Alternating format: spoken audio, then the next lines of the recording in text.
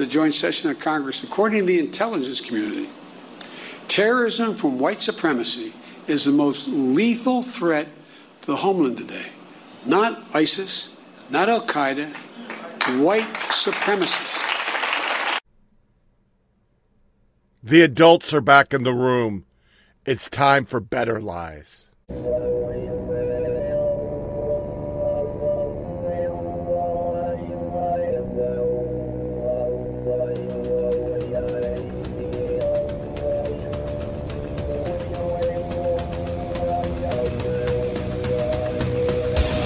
Flyover Politic Podcast, the show for normal Americans. From this undisclosed bunker, here's your host, Tony Reed.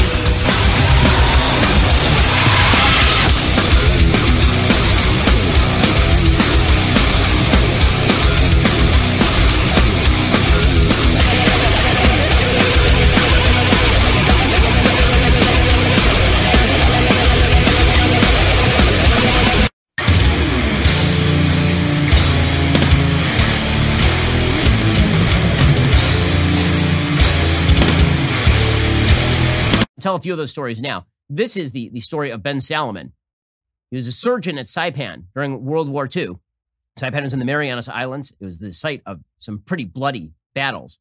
According to his Medal of Honor actual description, the regiment's 1st and 2nd battalions, because he was serving for the 105th Infantry Regiment in the 27th Infantry Division, the regiment's 1st and 2nd battalions were attacked by an overwhelming force estimated between 3,000 and 5,000 Japanese soldiers. It was one of the biggest attacks during the entire Pacific Theater in World War II. The enemy penetrated the battalion's combined perimeter and inflicted tremendous casualties. In the very first minutes of the attack, approximately 30 wounded soldiers walked or crawled or were carried into Captain Salomon's aid station, and the small tent was soon filled with the wounded. As the perimeter began to be overrun, Captain Salomon was trying to work on the wounded. There were too many wounded, and then he saw a Japanese soldier bayoneting one of the wounded soldiers lying near the tent. I mean, this is how immediate the battle was. From a squatting position, Captain Salomon quickly killed the enemy soldier. As he turned his attention back to the wounded, 2 more Japanese soldiers appeared in the front entrance of the tent. As these enemy soldiers were killed, 4 more crawled under the tent walls. Captain Salomon then kicked a knife out of the hand of one, shot another, and bayoneted a third. He butted the 4th enemy soldier in the stomach, and a wounded comrade then shot and killed the enemy soldier. Captain Salomon then ordered the wounded to make their way as best they could back to the regimental aid station. He attempted to hold off the enemy essentially single-handedly. He grabbed a rifle from one of the wounded. He rushed out of the tent. After 4 men were killed while manning a machine gun, he then took control of the machine gun. When his body was later found, there were 98 dead enemy soldiers piled in front of his position. An unbelievable heroism. This is the story of William Hawkins. William Hawkins was decorated for valorous and gallant conduct above and beyond the call of duty. He was the commanding officer of a scout sniper platoon attached to the 2nd Marines in action against Japanese-held Tarawa in the Gilbert Islands. Again, this is another hugely bloody battle. People tend to underestimate the bloodiness of the Pacific War because so much media attention is placed on the Atlantic War for a variety of, I think, politically correct reasons. The Pacific War was unbelievably bloody. The conduct of the Japanese military was incredibly vicious. In fact, in terms of how the military engaged with American POWs, significantly more vicious in the Pacific than in the Atlantic. The first to disembark from a Jeep lighter, First Lieutenant Hawkins unhesitatingly moved forward under heavy enemy fire at the end of a pier, neutralizing emplacements and coverage of troops assaulting the main breach positions. He led his men on to join the forces fighting desperately to gain a beachhead, and repeatedly risked his life throughout the day and night to direct and lead attacks on pillboxes and installations with grenades and demolition. First Lieutenant Hawkins returned to the dangerous mission of clearing the limited beachhead of Japanese resistance the following day. He personally initiated an assault on a hostile fortified by 5 enemy machine guns, and crawling forward in the face of withering fire, boldly fired point blank into the loopholes and completed the destruction with grenades. He was wounded in the chest in a serious fashion, and he steadfastly continued to fight, destroying 3 more pillboxes before he was caught in a burst of Japanese shell fire and mortally wounded. And of course, there's a lot of focus in the United States on World War II, but the reality is that we've had so many Americans fall in wars that are far less glorified by the media. The Korean War, the reason that South Korea exists today, the Korean War. The story of Bryant Womack, a medic who continued to help fellow soldiers even after losing his arm in battle. Private First Class Womack distinguished himself. He was the only medical aid man attached to a night combat patrol when sudden contact with the numerically superior enemy produced numerous casualties, according to his Medal of Honor description. Private First Class Womack went immediately to their aid, although this necessitated exposing himself to a devastating hail of enemy fire, during which he was seriously wounded. Refusing medical aid himself, he continued to move among his comrades administering aid. While aiding one man, he was again struck by enemy mortar fire. This time, he lost his right arm in the mortar fire. He still refused aid, knowing that he would probably die. He insisted all efforts be made for the benefit of others who were wounded.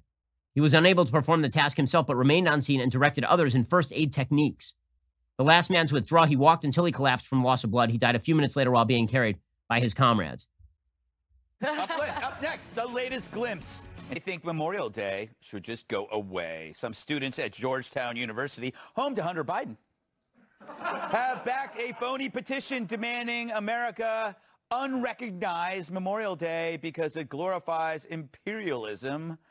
They could change the name to Kamala's Long Weekend. That would be funny.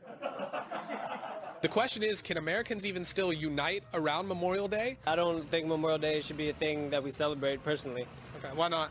I feel like it's a celebration of U.S. imperialism and colonialism, personally. It's not like an attack on any individual, but more of a system. Absolutely not. I think it represents a lot of negative aspects of America and highlights something that, people shouldn't necessarily be proud of. I do think we should probably rebrand Memorial Day as something else. Like, let's celebrate something worthwhile instead of imperialism. Jesus, they would be dead if it wasn't for people fighting for their freedom. Terrorism from white supremacy is the gravest threat to the homeland. Jason Johnson, your thoughts? My most charitable interpretation of this speech is that Joe Biden believes that the effective way to speak to the American people is to sort of come out with this, hey, I just found this out too, you need to know, right? Because when I look at what happened in Tulsa, it's been 100 years. Black historians have been talking about this for decades. We're down to only a couple of people left who are survivors. What I wanted to hear, if you show up to a place that was the location of a massacre that took place in this country 100 years ago, I'm sorry, and this may sound really reductionist, but cut a check. Cut a check. The survivors of Tulsa, their families are still there, and they've gotten nothing for it. Even the state won't give them any money. So the idea that the president's going to come there and talk about the terrible things that happened and then hop on a plane and no one is necessarily better off is a problem. And I want to be really clear about this for everybody to understand. Yes, it is great that Joe Biden said that this was a massacre and this is terrible, et cetera, et cetera. But we don't need programs for disadvantaged people. We don't need programs for excluded people. This was a black attack. And welcome back to Flyover Politic Podcast. It's the 2nd of June, year of our Lord 2021. And yes, I no longer have a beard. My wife hoodwinked me. She showed me a little guide or a guard for a clipper and said, this thick? And I go, yeah. And she went, blah! Guess she hates my beard, but it'll grow back. I'll get a chin again. No, I don't have a chin, but that intro pretty much sums everything up. It's going to be the theme of our show. We don't talk about facts. I've covered it once briefly, but we're going to hit, some serious stuff today that just shows that they're just lying. And he starts with the same old line that white supremacy is the biggest threat to America. When we have people hacking, we have COVID that they said is the biggest threat ever. Because they need something. And then you see Ben Shapiro actually cover Memorial Day like we should, but they don't want to. And then you have that campus reform, which I was going to play, but let the Gutfeld show, where we just need to get rid of it because it's imperialism shit. And you see Johnson over on MSDNC showing what it always is. It has nothing to do with reality and facts or whatever. It's the agenda. We need that to get elected. It's politics, so we just lie.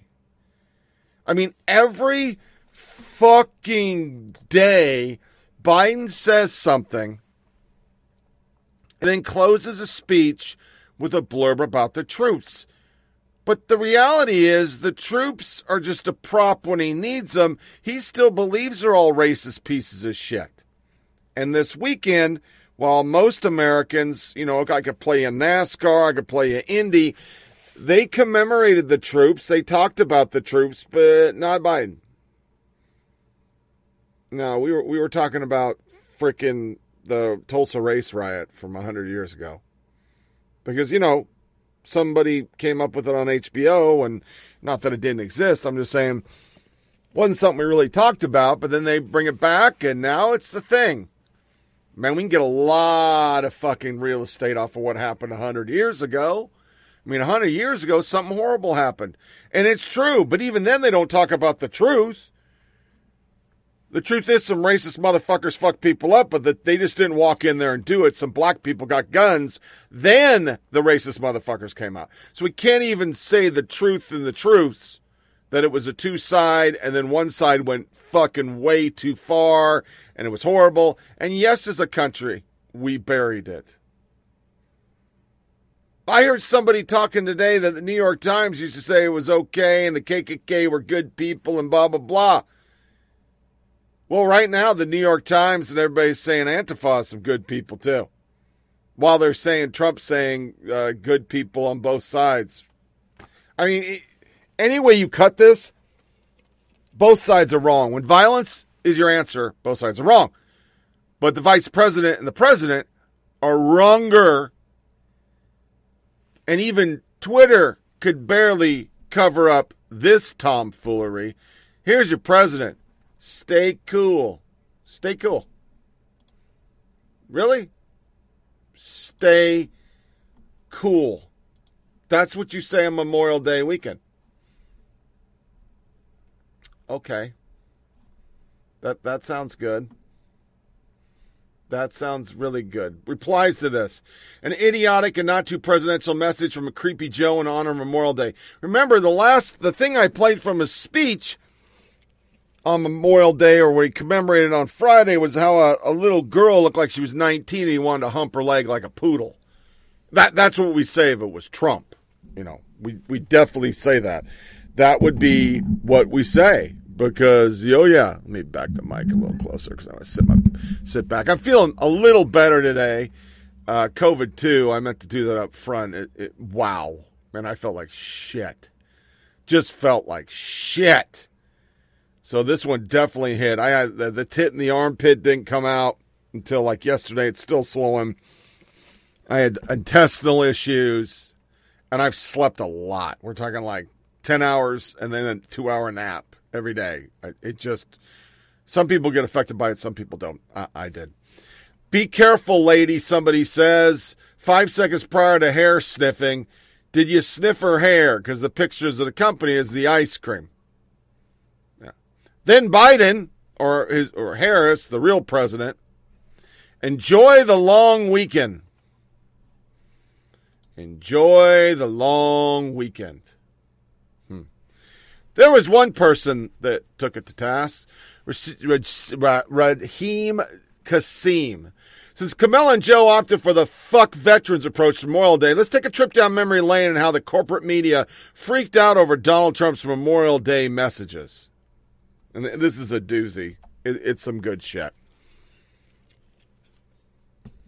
If you wonder if Salizzo will be offering the same advice to Joe and Kamala as he offered Trump back in 2018, Donald Trump just put the me in Memorial Day. You express thanks to those who have served and condolences for those who have been lost. That's it. That's the statement. Oh, really? Okay. Associated Press and NBC called Trump's Memorial Day message, which thanked troops and lauded American economy, as tone deaf.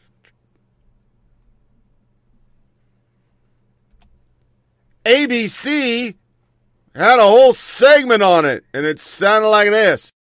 John, yesterday, the president's Twitter on Memorial Day drew some fire across the political spectrum.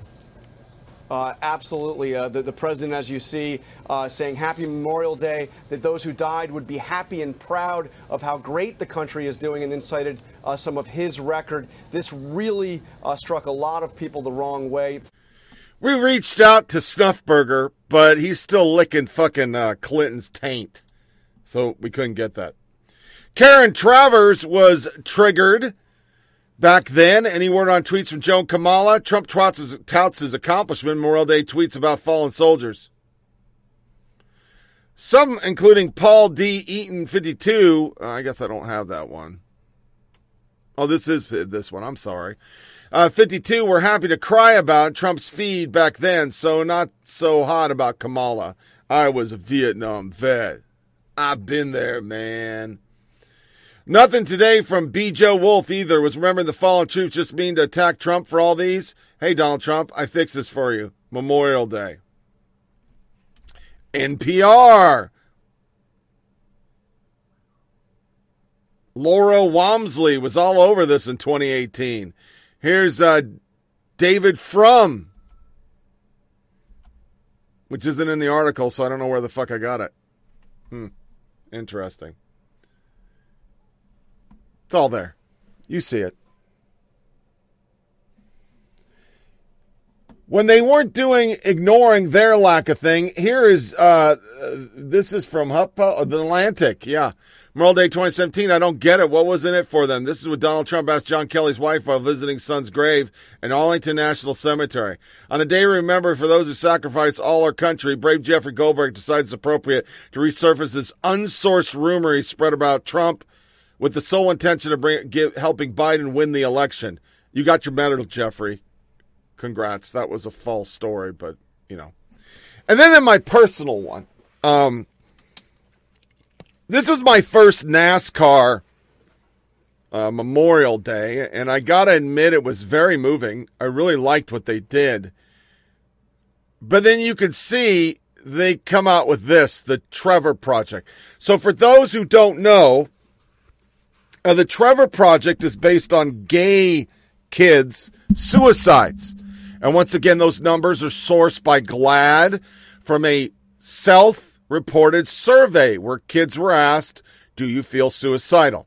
Now, I'm not going to get into the semantics of whether trans kids or kids who don't question who they are more suicidal than other kids. I'm sure they are, because if you don't know what your sex is and who you are, it'd be a little rough. I got to admit, it would be rough. But all kids, in some form or fashion, are suicidal. Now, during the time we've been doing this, and Democrat politicians have been pushing this Trevor Project and that trans kids are killing themselves in a genocide, as they said during the campaign, specifically Pocahontas, vet deaths have been astronomical. 22 a day, down to 15 now. So I tweeted this. 22 vets a day committed suicide for a decade. It's now 15.5 a day. Trevor Project is based on a GLAAD survey of teenage LGBTQ kids who said they had suicidal thoughts, which all teenagers do. By the way, and media Democrats ran with it like it was real, a real genocide. So this guy comes in, and you can read it there. I mean, it's literally supporting a project with kids, and the NASCAR cares about their fans, and, well, they did something for vets yesterday, so why should we fucking care about vets now? Because this was, Veterans Day. So this was my reply to his reply, and I stand by that. It's important. LGBT suicide is same as teenage suicide, which is surpassed by veteran suicide, but no one cares about vet suicide, for they're a demo that doesn't vote Dem, and now under Biden or company are racist terrorists. So all in all, my statement stands. This is about a Twitter mob. That's what this was about. They did a day to commemorate troops, and Twitter didn't like that. As you saw by the video, Twitter doesn't like that. I mean, here is a vet supposedly going off because people question Kamala Harris, which you can't do that. She's a woman. She's black. The fuck's wrong with you, bigot? What's up, everybody? Major Retired Richard Ojeda here. And Memorial Day is a day for us to honor the fallen, the men and women that served this country that didn't come home. They paid the ultimate sacrifice. And for far too often, our politicians will use this day to suck up to veterans, but the following day stab us in the back. Folks, I want each and every one of you all to enjoy the time that you have with your wife and your kids, because warriors paid the ultimate sacrifice so that you can do that. I'm asking each and every one of you all to also start paying attention to those who disrespect those brothers and sisters that didn't get to come home. Like the 35 members of Congress that basically just ignored an assault on our Capitol.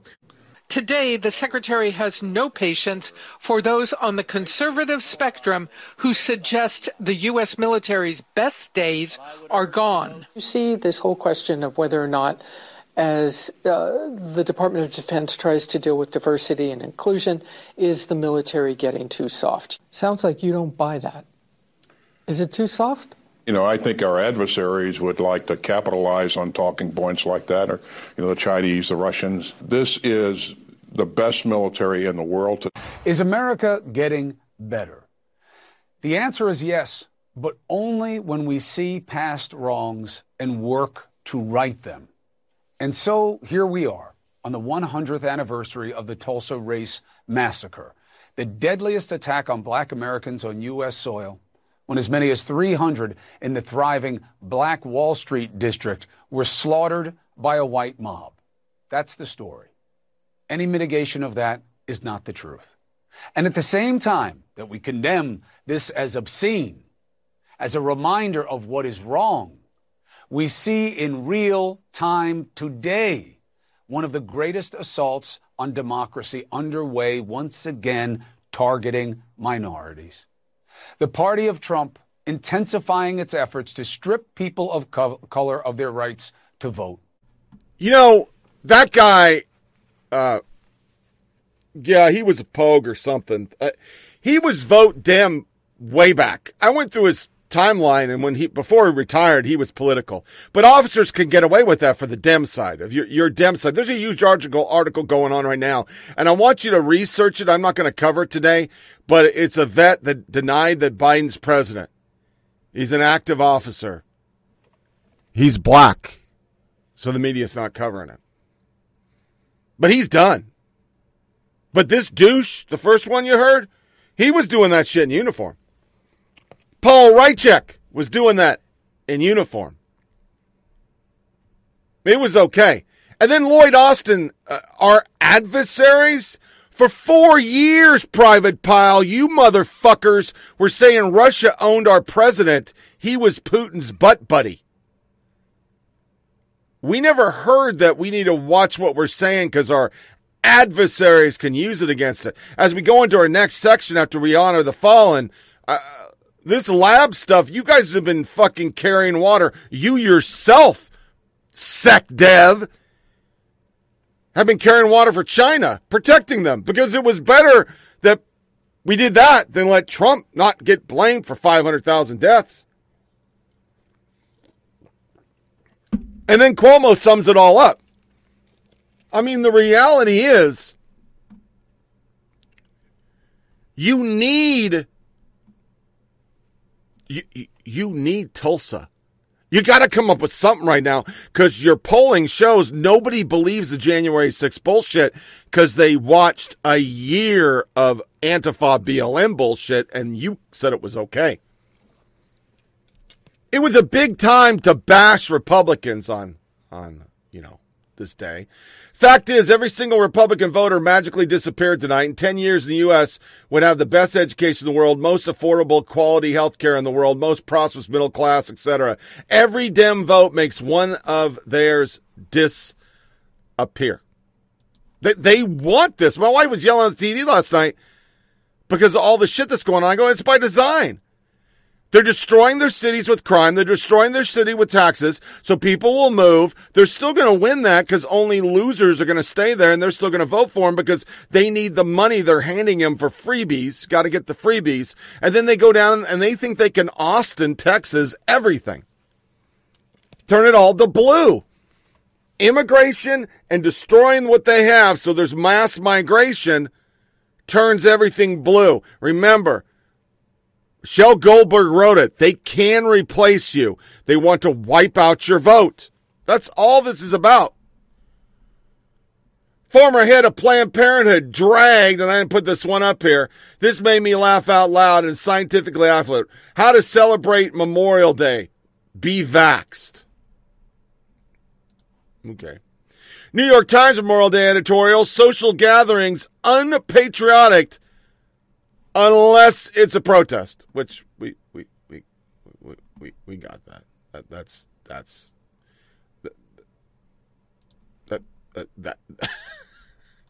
I was going to stutter for a while because these fucking people, they fucking they never cease to amaze me. The only article I could find about suicides, because we don't do that on Memorial Day unless you're the family of. Frequent military funeral duty may increase soldiers' risk of suicide. There's a study that's showing it is. Which, good. Good on them. Good on them for just doing any kind of studies about our real epidemic. Genocide. Not the made-up one. But before I play some more of what really Memorial Day was about for the media, which is bashing conservatives, I'm going to do it in 2 chunks today. A 2020 Pew Research study revealed that over half of white liberal women have been diagnosed with a mental health condition at some point. Does that mean there's a correlation between progressive ideas and mental health? Conservatives label younger liberal generations as snowflakes or have Trump derangement syndrome if they don't like the past president. Liberals and progressives label right-leaning individuals or conservatives as racist, bigots, misogynists. Resorting to this type of lowbrow behavior might once have been seen as an excuse not to address the actual issues or beliefs at hand, but now ad hominem attacks are more common than not. But what if that was once a cheap shot at personal insults and actually been found to bear scientific correlation between the individuals who hold progressive ideologies and the increased risk of mental illness? That's exactly what Pew Research found. A shocking diagnosis of over 50% of liberal women with some sort of mental illness. Panel Wave 64 was the study. And that is not actually worth a fuck. That tweet he did was not good, so let's get back to it. Let's go to the second one, the wrap.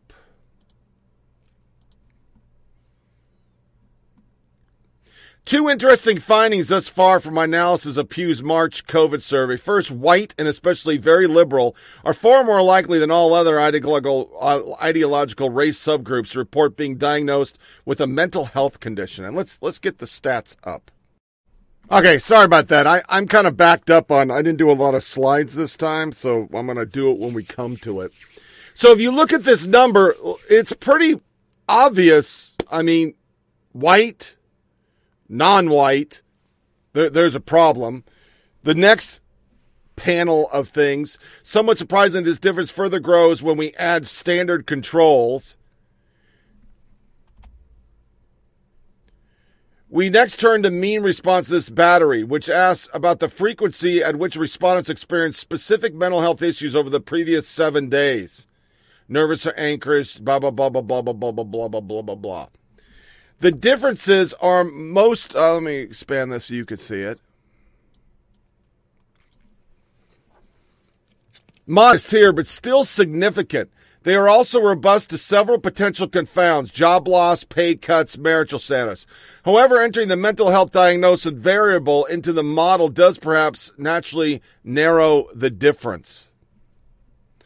In other words, at least some of the difference in the COVID mental health battery between white liberals and others are accounted for by the former's higher likelihood of being diagnosed with a mental health issue.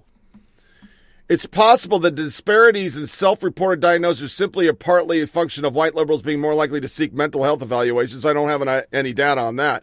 And not to mention score lower on life satisfaction. I think at least some of this difference is genuine. I didn't write this thread to mock white liberals or their apparent disproportionate rates of mental illness, and you shouldn't either. Rather, this is a question that's underexplored and which may shed light on attitudinal difference towards various social policies. Are you even remotely surprised? Should you be? I mean, let's look at the reality. They spend their entire time hating where they live and hating the people around them. That's what they do. They hate this country. And they're constantly being fed on their media, which is not fake news somehow. We got that today. That their opposition is evil. They are going for white fright. And the momentum is in the direction they're headed, not in any other direction, Tom. Yeah, there's no question, Chris. I was thinking in preparing for our conversation that the midterm elections this year, 2022, next year, 2022, they are going to be hugely important for this reason. The Republicans go into these midterms with so many advantages after the last census. Through gerrymandering, they're automatically going to get a few more seats. And historically, midterms tend to work against the incumbent, party. So they've got a lot of advantages. What we're going to see in these midterms as this party that has now made it a prerequisite to be a leader in this party and to be a candidate endorsed by the leader of this party, that you have to embrace a big lie. We're going to see if they actually suffer in the midterms for that. If they do come out of these midterms not holding the House, not winning the House back, not winning the Senate back, I think that would be one of the most healthy things that can possibly happen to our country now, because that then, Chris, will force that party to confront their Trump problem.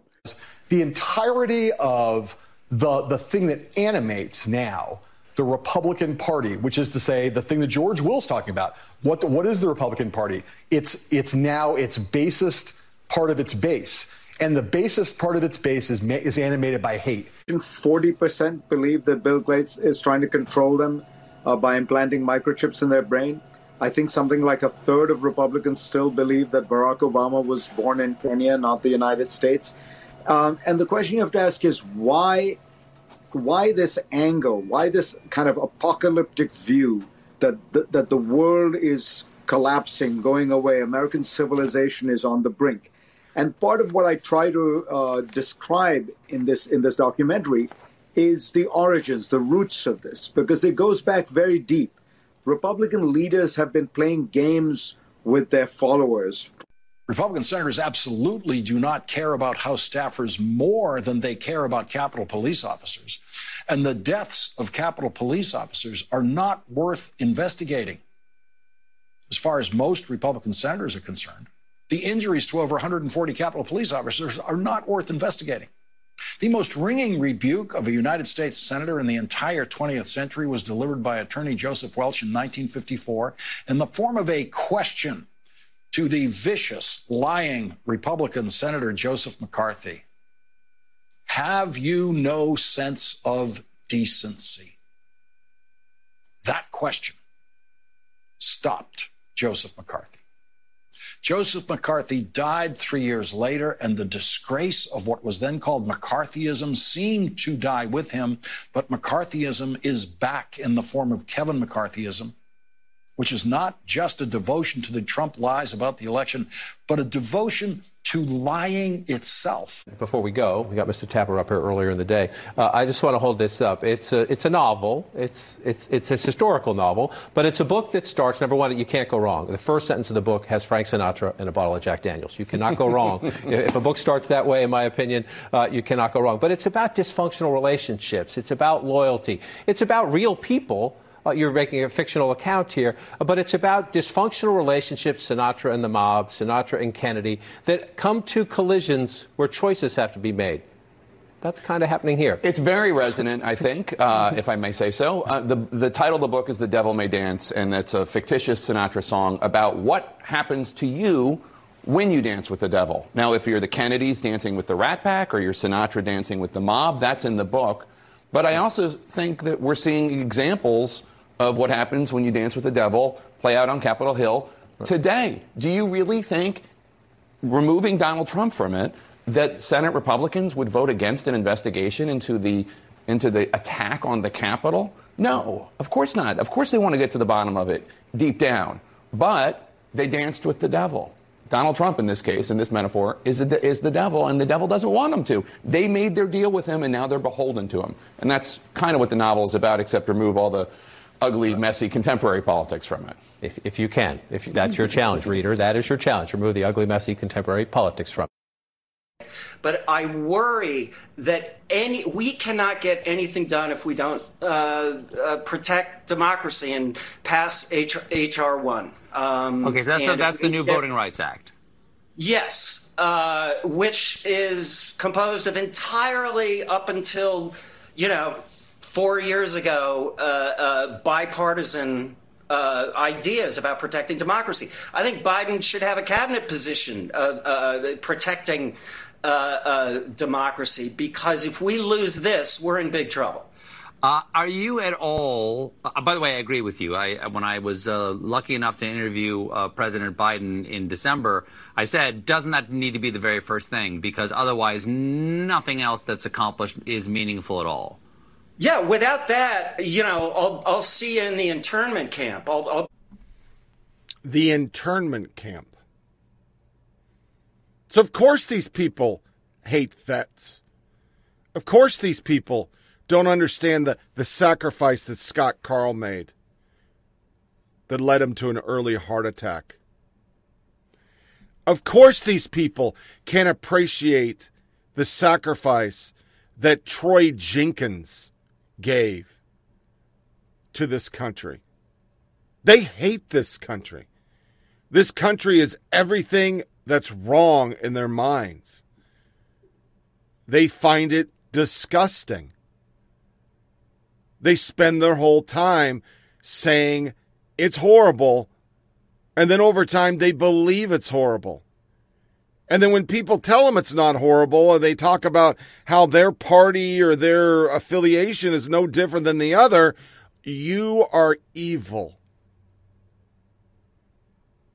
We didn't spend Memorial Day honoring those who defended the right for these people to hate it. We did politics as usual. So on this show, I can't read all the loss of life that we've had on the war on terror. I just can't. There's too many. There's just too many people lost. Just on one list, I could read 2,624 that are listed.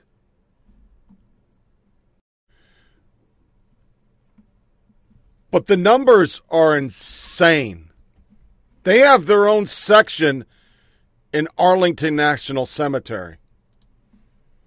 We've lost 4,418 service members in Operation Iraqi Freedom. 110 female, 4,307 male, non-specified 1. I don't know what that means. E1 through E4, 2,539. E5 and 9, 1,450. Officers lost, 429. Ages, 1,283 were under 22. 1,075 were 22 to 24. 1,125 are 25 to 30. 31 to 35-year-olds account for 428. Over 35, 506. Active duty, 3,504. Reserve, 415. National Guard, 499. American Asian, or American Alaskan Native. American Indian Alaska Native. I'm sorry. I need to get new glasses. 43, Asian 77, Black 441, Hawaiian 17, White 3,645, multiple races 62, unknown 133. Pretty interesting how you don't hear that stat, do you? The bulk of our losses were in the Army. 3,237, 107 in the Navy, 1,023 in the Marine, and 51 in the Air Force.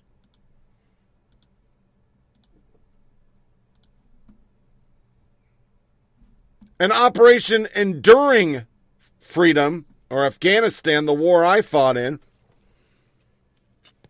Let me bring this down to where it is. 2,218 deaths. 1,833 were hostile, 385 are non-hostile. There's not the breakdown by race, gender, creed. 17,219 dead over all of it. 17,219. You don't hear that. Under George Bush, you heard it.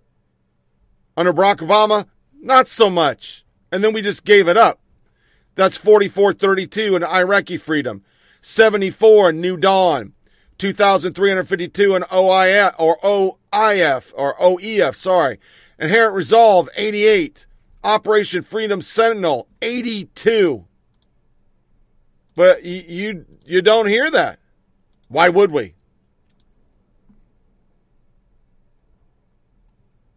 166 soldiers have died in Operation Iraqi Freedom just from the 101st Airborne Division. As we have numerous time on this show, we're going to read those 166 names, whether liberals like it or not. Sergeant Michael D. Acklin, 25, Louisville, Kentucky, November 2003. Sergeant Evan Asa Ashcroft, 24, July 2003. First Lieutenant Garrison Avery, 23, 2006. Specialist David Babineau, 2006. Ryan Travis Baker, 2003. Staff Sergeant Metodio A. Bandali, April 2006. Aram J. Bass, 25, November 2005. Captain Nathaniel S. Ballman, 23, July 2006. Staff Sergeant Joseph P. Belavia, October 2003. Sergeant First Class William M. Bennett, 35, September 2003. PFC Bayer, June 23, 2006. Mario J. Biavra, Staff Sergeant, 34, 2006. Sergeant First Class Jason L. Bishop, 31, January 2006. Captain Jonathan F. Blair, 21, November 2005. CW2 Michael T. Bass, 29, January 2004. First Lieutenant Benjamin T. Britt, 24, December 2005. PFC John E. Brown, 21, April 2003. Ryan J. Buckley, June 2006. Staff Sergeant Richard A. Burbick, 24, December 2003. Specialist Marlon Bustamante, February 2006. Specialist William J. Byler, 23, October 2005. Sergeant Kenneth Casita, 32, December 2005. Sergeant Brett T. Christian, 27, July 2003. Sergeant Carlton A. Clark, 22, August 2006. Sergeant David S. Collins, 24, April 2006. Corey Dan, 22, March 2006. Jeremiah Dio Giovanni, 21, November 2003. Sergeant First Class Sean Dostey, 32, December 2005. PFC Duenas, 23, March 2006. Staff Sergeant Durbin, 26, January 2006. Specialist Dusenbury, 30, November 2003. Staff Sergeant Eastep, 26, November 2005. Corporal Adam J. Fargo, 22, July 22nd, 2006. Staff Sergeant Jason Fregler, 24, November 2005.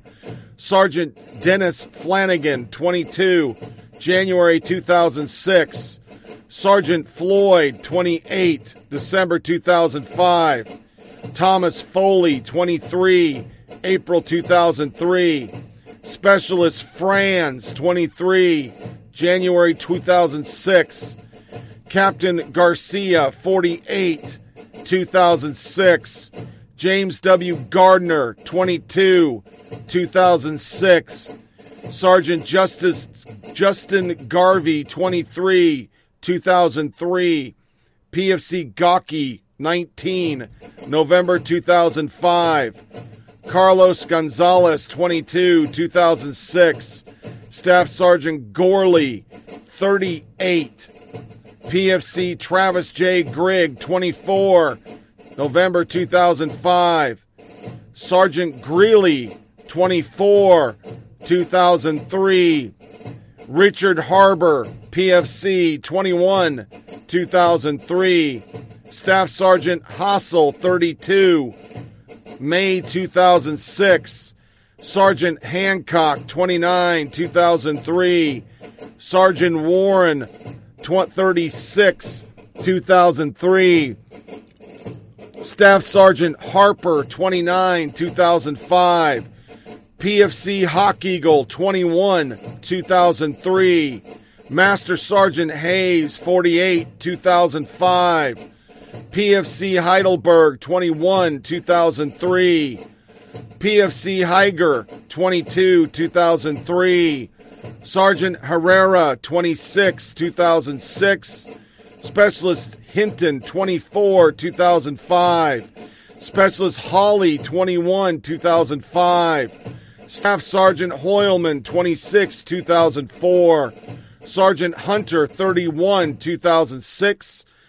First Lieutenant Hurley, 24, 2006. Specialist Hutchinson, 20, 2006. Specialist Idana, 21, 2005. Sergeant Jakonik, 25, 2005.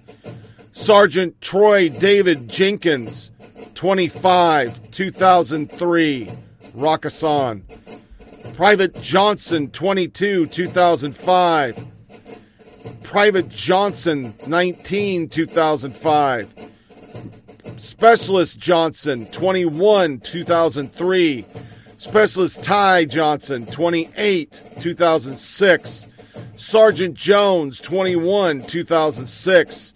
Sergeant Jordan, 24, 2003. Staff Sergeant Karlaska, 25, 2005. Corporal Kemple, 23, 2006. CW3 Kennedy, 43, 2003. Staff Sergeant Kennan, 23, 2003. Chief Warrant Officer Casterton, 29, 2003. Staff Sergeant Kimmel, 30, 2005. Specialist Knopp, 22, 2005. Sergeant Kubik, 20, 2006. Sergeant First Class Lamberson, 36, 2006. Specialist Leftuka, 20, 2003. Specialist Feliciano, 33, 2005. Private McKenzie, 20, 2005. Staff Sergeant Martis, 25, 2004. PFC Marion, 2006. PFC Martin, 2005. Staff Sergeant Mason, 2005. Private McKinley, 2003. Sergeant First Class McQuain, 2006. Sergeant Muison, 2005. PFC Machada, Kristen, 2006. Specialist Mersado, 2003. Specialist Mercedes Saz, 2006. PFC Messer, 2006. Master Sergeant Moorhead, 2003. PFC Moore, 2006. Specialist Mooger, 2005. Staff Sergeant Neff, 2003. Staff Sergeant Nelson, 2005. Specialist Nutt, 2003. Specialist Oberleiter, 2003. Lieutenant Colonel Orlando, 2003. Specialist Owens, 2006. PFC Parker, 2003. Staff Sergeant Perez, 2003. Specialist Peterson, 2003. PFC Petty, 2003. Private Fender, 2005. Corporal Piche, 2003. Amanda Pinson, Sergeant, 2006. Private Powers, 2006. Specialist Rovago, 2003. Sergeant Reed, 2004. Sergeant Rico, 2003. Sergeant First Class Rogers, 2006. Specialist Roman Cruz, 2005. Sergeant Rose, 2003. Specialist Brandon Rowe, 2003. Captain Russell, 2006. Sergeant Russell, 2006. CW2 Sabot, 2003. Specialist Sampson, 2006. Staff Sergeant Sanford, 2003. Corporal Schaff, 2006. Staff Sergeant Ricky Scott, 2006. Staff Sergeant Seal, 2006. Captain Seifert, 2003. Corporal Jimmy L. Shelton, 2005. PFC Shepard, 2006.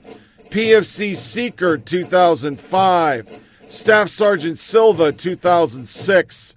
Sergeant Simmons, 2003. Captain Smith, 2003. Specialist Smith, 2005. Specialist Staruto, 2003. Specialist Sullivan, 2003. Major Severson, 2004. Staff Sergeant Taha, 2005. Captain Travasky, 2004. Specialist Tiowa, 2005. Sergeant First Class Tassar, 2005. Specialist Patrick A. Tinnell, 2006. PFC Tucker, 2006. Sergeant Turner, 2006. Specialist Ull, 2003. Specialist Upchurch, 2006. Staff Sergeant Vanderhorn, 2006. PFC Villazone, 2006. Specialist Watts, 2006. Sergeant First Class Walden, 2006. CW5 Weeks, 2006. Joey R. Whitmer, 2003. Vernon Widmer, 2005. Command Sergeant Major Wilson, 2003. First Lieutenant Wolf, 2003. Major Worrell, 2006. PFC Wright, 2003. Corporal Yates, 2006. Specialist Yazi, 2006. Corporal Zamora, 2006. Corporal Jose Zamora, 2006. They were brothers. PFC Zawanda, 2006. Corporal Zayayas, 2006. Benjamin Zeski, 2006. First Lieutenant Zelinsky, 2005. Private Travis C. Zimmerman, 19. April 22nd, 2006.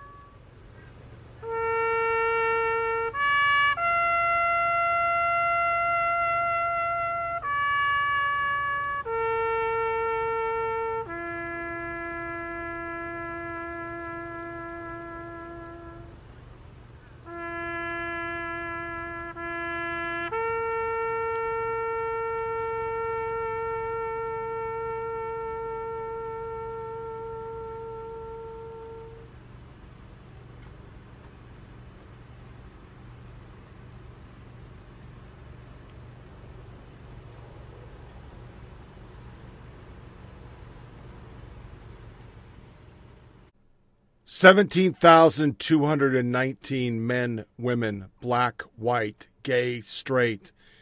They really don't give a fuck. They gave the ultimate sacrifice. So a party, the Democrats, and their media can shit all over them. Shame on all of you.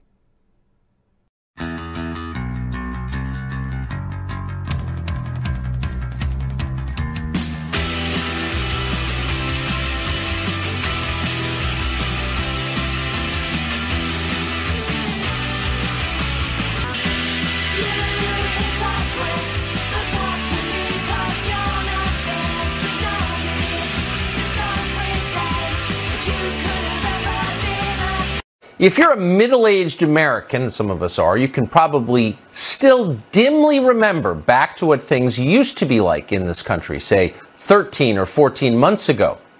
Way back then, before the revolution, pretty much everybody agreed that segregation was the worst thing this country ever did. Forcing certain categories of citizens into separate, lesser accommodations, barring them from public places, treating not about health or science. It's bigger than that. It's about good and evil. It's about discovering who is a decent person and who, by contrast, deserves to be punished for sin. It's about finding out who has obeyed.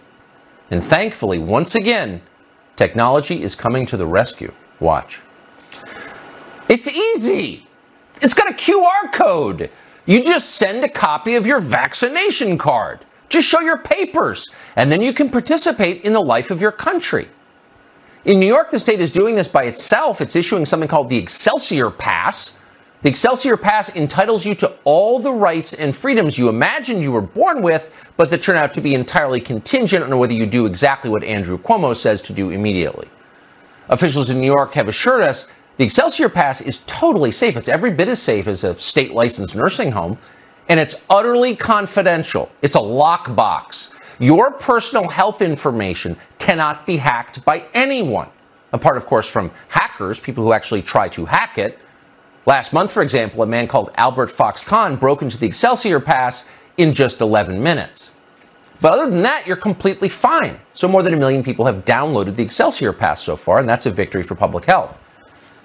But it does make you wonder, is this the end or is it the beginning? Why should it end here? The coronavirus is transmissible and it can be dangerous, but it's hardly the only illness that fits that description. There are many. So if politicians can segregate potential COVID carriers from the rest of the American population, why can't they do the same thing to people with HIV or tuberculosis or hepatitis C? Before you laugh off the possibility of that happening, see if you can answer the core question. Why wouldn't that happen? And of course, at this point, there really isn't a reason that it wouldn't happen, because the precedent has been set. And by the way, say goodbye to those HIPAA protections you thought you had. It used to be illegal to demand people's confidential medical information. Not anymore. What's illegal now is trying to hide it. The FBI is warning of, quote, severe penalties for anyone who dares to forge a vaccine card, so don't even think about it. Now, we used to spend quite a bit of time worrying about scenarios like the one we're living through right now.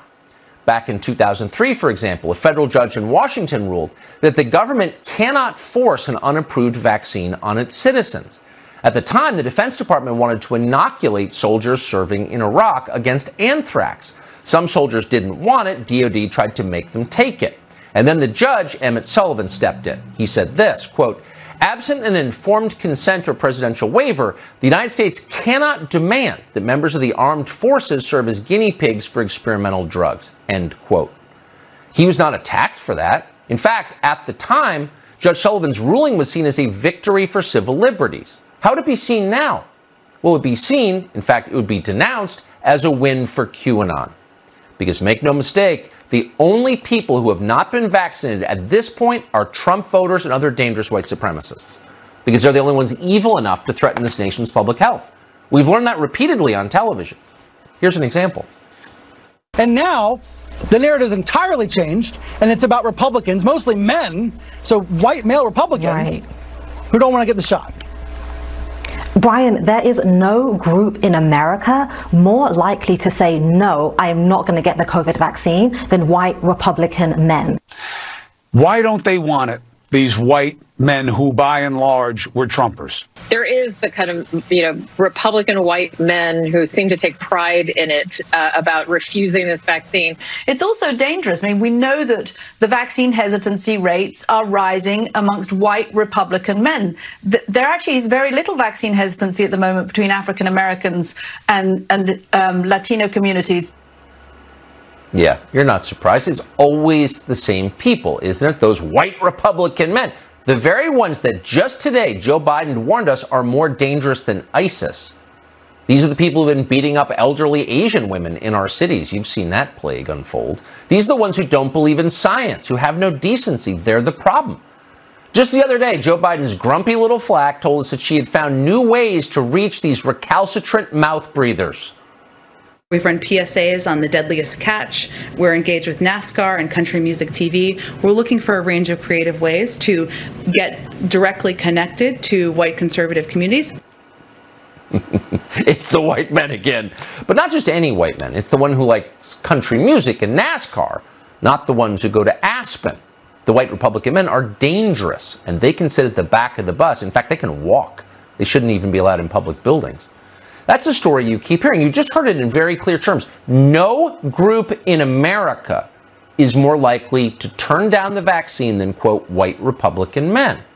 We've heard that so many times that just the other day we decided to check the number, because not all the numbers you hear, even from the podium at the White House, are true.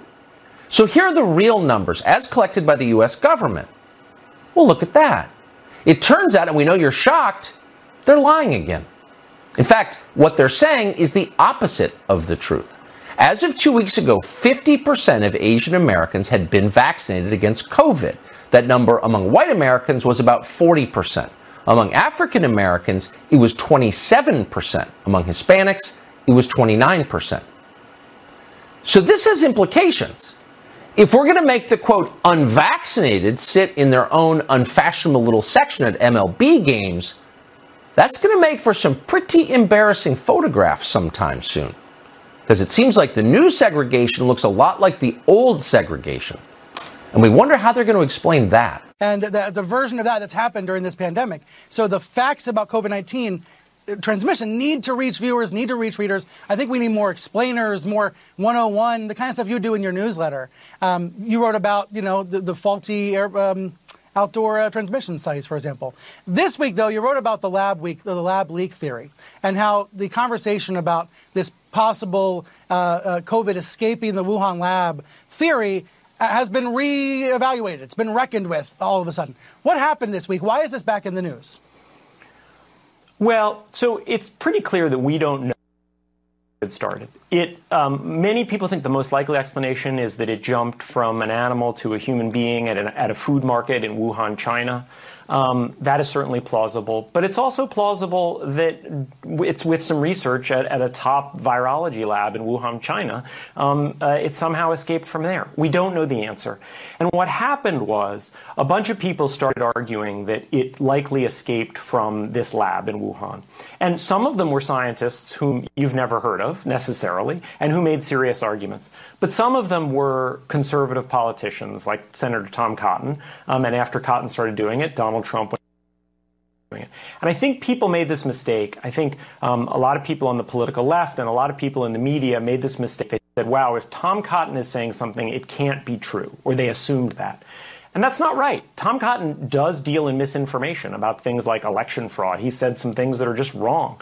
But that doesn't mean that everything he says is wrong. And it seems like a lot of people, including a lot of people in the media, leaped to dismiss the lab leak theory because of where it was coming from. I want to turn to COVID. We talk about COVID this week, and travel is up again, and the numbers of COVID cases are way down. But a lot of talk this week about the origin of COVID again. Tom Cotton especially, and many people in the Trump administration said it originated in the lab in Wuhan, China, not with bats. They're taking a second look at that. Do some people have egg on their face? And why does this matter? Well, I mean, look, it matters for the same reason we were talking about the January 6th Commission. We should find out what happened. This was one of the greatest crises our country has ever faced. We should know the world's ever faced. We need to know how it started. And yes, I think a lot of people have egg on their face. This was an idea that was first put forward by Mike Pompeo, Secretary of State, Donald Trump. And look, some things may be true even if Donald Trump said them. What was going on behind the scenes then? Was President Trump and your old boss, the vice president, were they more focused on finding a scapegoat than formulating a response? Yes, I think the problem was that they were so focused on trying to shift the blame to someone else. And so China becomes the narrative. And fundamentally, I had been really concerned because they kept asking me, the vice president would ask, the vice president's chief of staff would ask me repeatedly, did it come from the lab? Is it a bioweapon? And what did we say? When you're a party that pushes, Lionheart says it, yeah, great, and Carl says it, and you see what MSNBC really says, which is, they just use it as a scapegoat. Yeah, got it. But replies to Carl, Trump made us lie. I don't get any of these people a free pass. This issue, they don't do this all after the fact. The narratives have already settled into people's minds, and they did it so after the election. Same thing with Cuomo's. We can't excuse all the people who swooned over them. The reality is they think they can get away with this stuff. They think they can spend all their time ignoring things for political gain and then come back and say, well, we covered it. There are motherfuckers changing headlines, editing things right now. I'm not even going. There's so much. It would take a whole show. Going back in time and changing headlines, re-editing things. It's all stealth edited. But the damage is already done. You chose not to cover the most likely release of this fucking virus. You did it because if Trump said water's wet, you would have argued it. And this just doesn't go to the media. It goes to the never-Trumpers.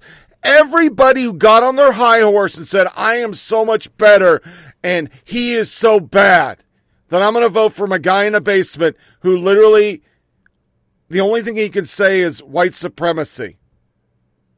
And little girls look like they're fucking 19 and he wants to hump their legs like a poodle.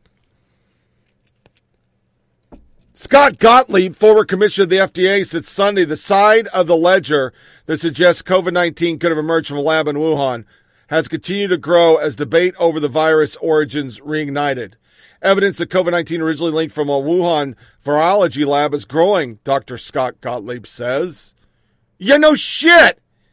People said it forever ago. And these stats, this is exactly... Getting back to my original point, this is what you spend all your time. This fucking weekend, there was a an Indy racing car that was painted like Tuskegee Airmen.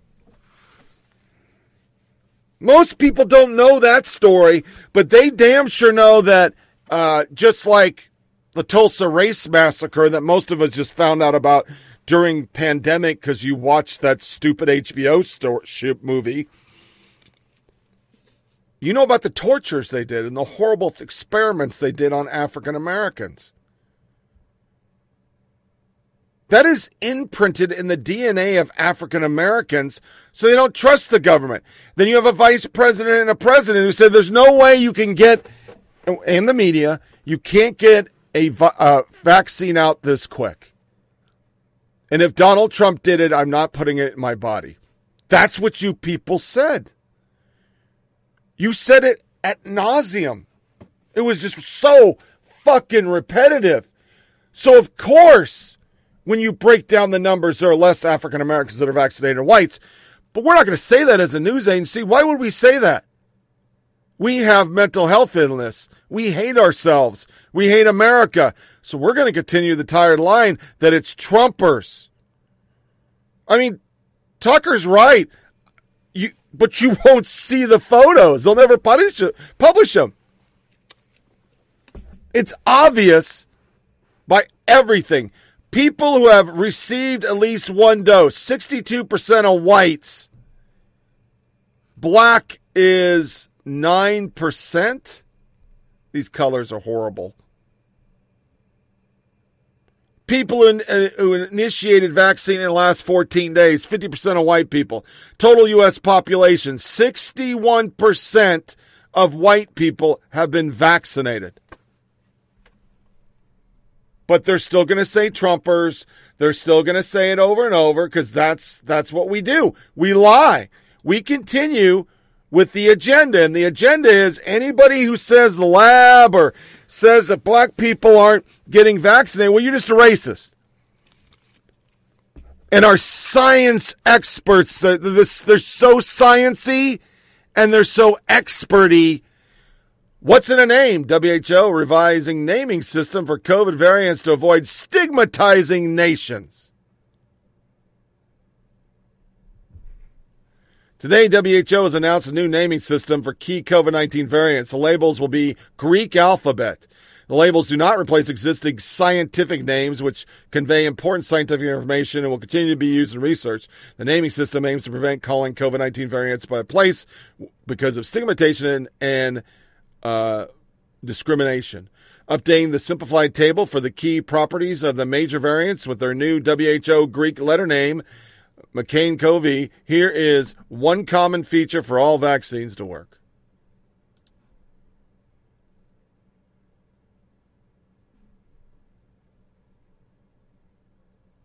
They still don't want to play this.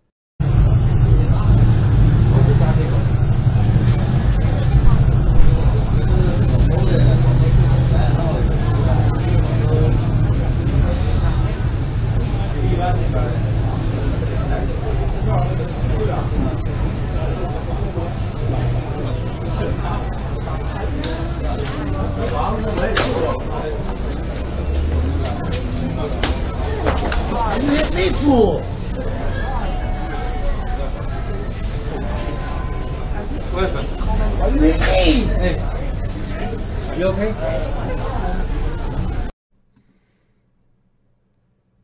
What color was he? We're not going to say it because it's racist to say it. Nothing about COVID hasn't been a lie.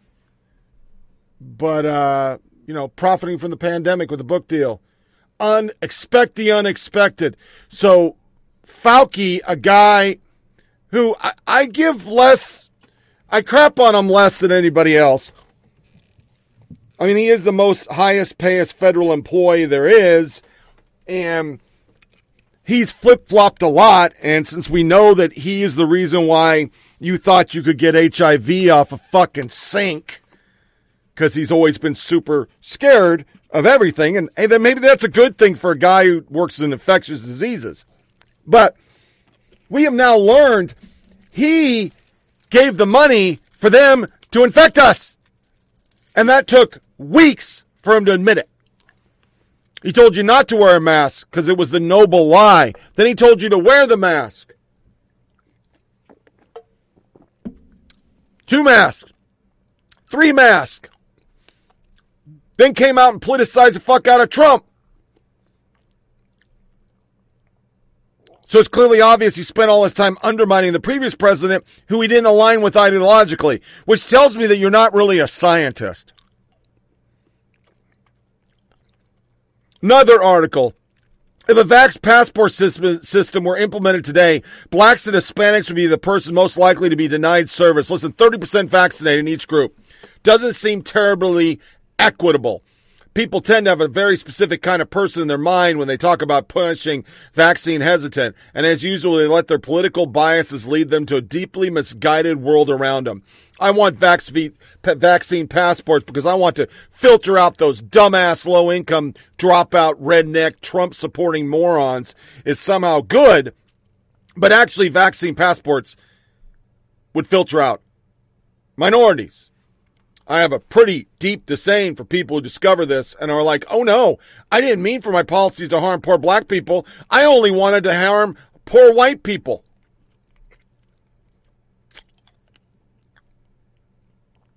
Do I have this?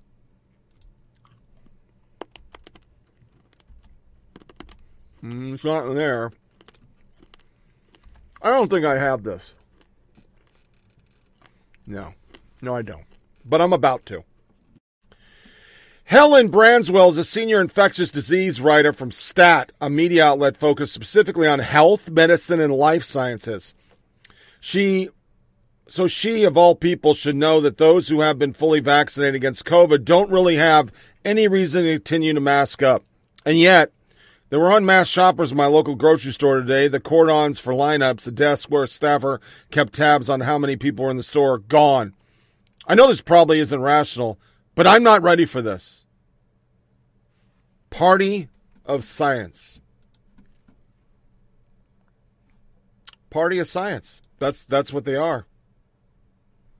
The only article I could find that resembled anything close to this or Asian hate crime, because yeah, I got it. Those you can find that video of that lady getting knocked the fuck out online. They're not leading the show because it's still white people. Is Voice of America News. Anti-Asian hate crimes crosses racial and ethnic lines. And they re-edited this and took out a lot of the language they had before because now it changes. Then you have the guy who's the fact checker from WAPO. And once again, I could do a whole show just showing you all these Mediaites going back and changing their headlines. And this has been corrected because they just automatically, Trump said it, no, lab link, conspiracy, QAnon, all that shit. So the Federalist. Early version of the story and its headline accurately characterized comments by Senator Tom Cotton regarding the origins of coronavirus. The term debunked and the post's use of conspiracy theory have been removed because then as now, there was no determination about the origins of the virus. So his take, somehow the Federalist managed to write stories saying the Washington Post quietly changed the headline on a 2020 Wuhan lab story with ever mentioning we have a big correction at the top of the article noting the change in headline and body of the story. Update. The story now notes the correction. Why is the Washington Post changing headlines, Glenn? Will the headline be updated again if the lab leak theory is further substantiated? Are these living articles that evolve or more facts come out? So there's your fact checker who spent his whole life finding ways to say Trump's a liar, fact checking another media outlet that fact check them because they're changing headlines. There's still pictures of kids playing fucking instruments outside with holes cut in their mask. Yet we know the CDC says you can't get it outside. You don't need a fucking mask. Wuhan lab funder Zach emailed Fauci thanking him for dismissing lab link story. It has been known for a long time that Dr. Fauci has supported the gain-of-function research conducted by the EcoHealth Alliance about bat coronaviruses, while Fauci has been attempting to distance himself from having any knowledge of EcoHealth Alliance project, including those of Dr. Daszak. The president of the organization newly released emails details the praise Daszak heaped upon Fauci. Daszak, who seems to have his thumb in all the pies surrounding origins of SARS-CoV-2, more on that later, sent an email to Fauci on April 18, 2020, just 6 weeks after initial outbreak. As the PI and ROI grants publicly charted by Fox News reported on its presidential press briefing last night, I just wanted to say a personal thank you on behalf of our staff and collaborators for publicly standing up and stating that the scientific evidence supports a natural origin for COVID-19 from a bat to human spillover, not a lab release. From my perspective, your comments are brave and coming from your trusted voice will help dispel the myths being spun around the virus origins. Once this pandemic over, I look forward to thanking you in person for lying.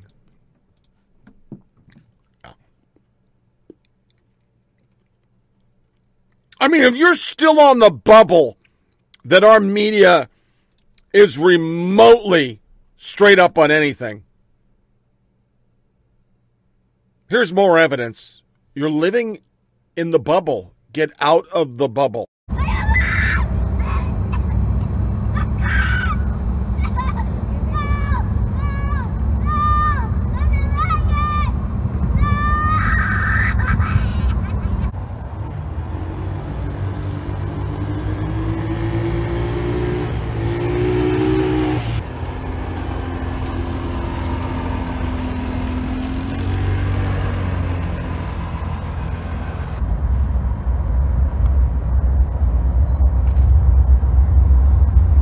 In March, when President Biden first announced that Vice President Harris was going to be taking on this assignment, dealing with stemming migration to the southern border from these Northern Triangle countries, there was a lot of confusion surrounding what her role would actually be. Was it going to be a border assignment where she was actually responsible for stemming the tide of migrants to the border and surging resources there and making sure that this was a more manageable situation? Or was she going to be focused more on the root causes of migration that were actually driving people to the border in the first instance? Well, Republicans kind of seized on that confusion, and they made it seem as though Vice President Harris was going to be the new border czar, that she was going to be responsible and be the envoy to the border and be responsible essentially for all of the problems that arise there.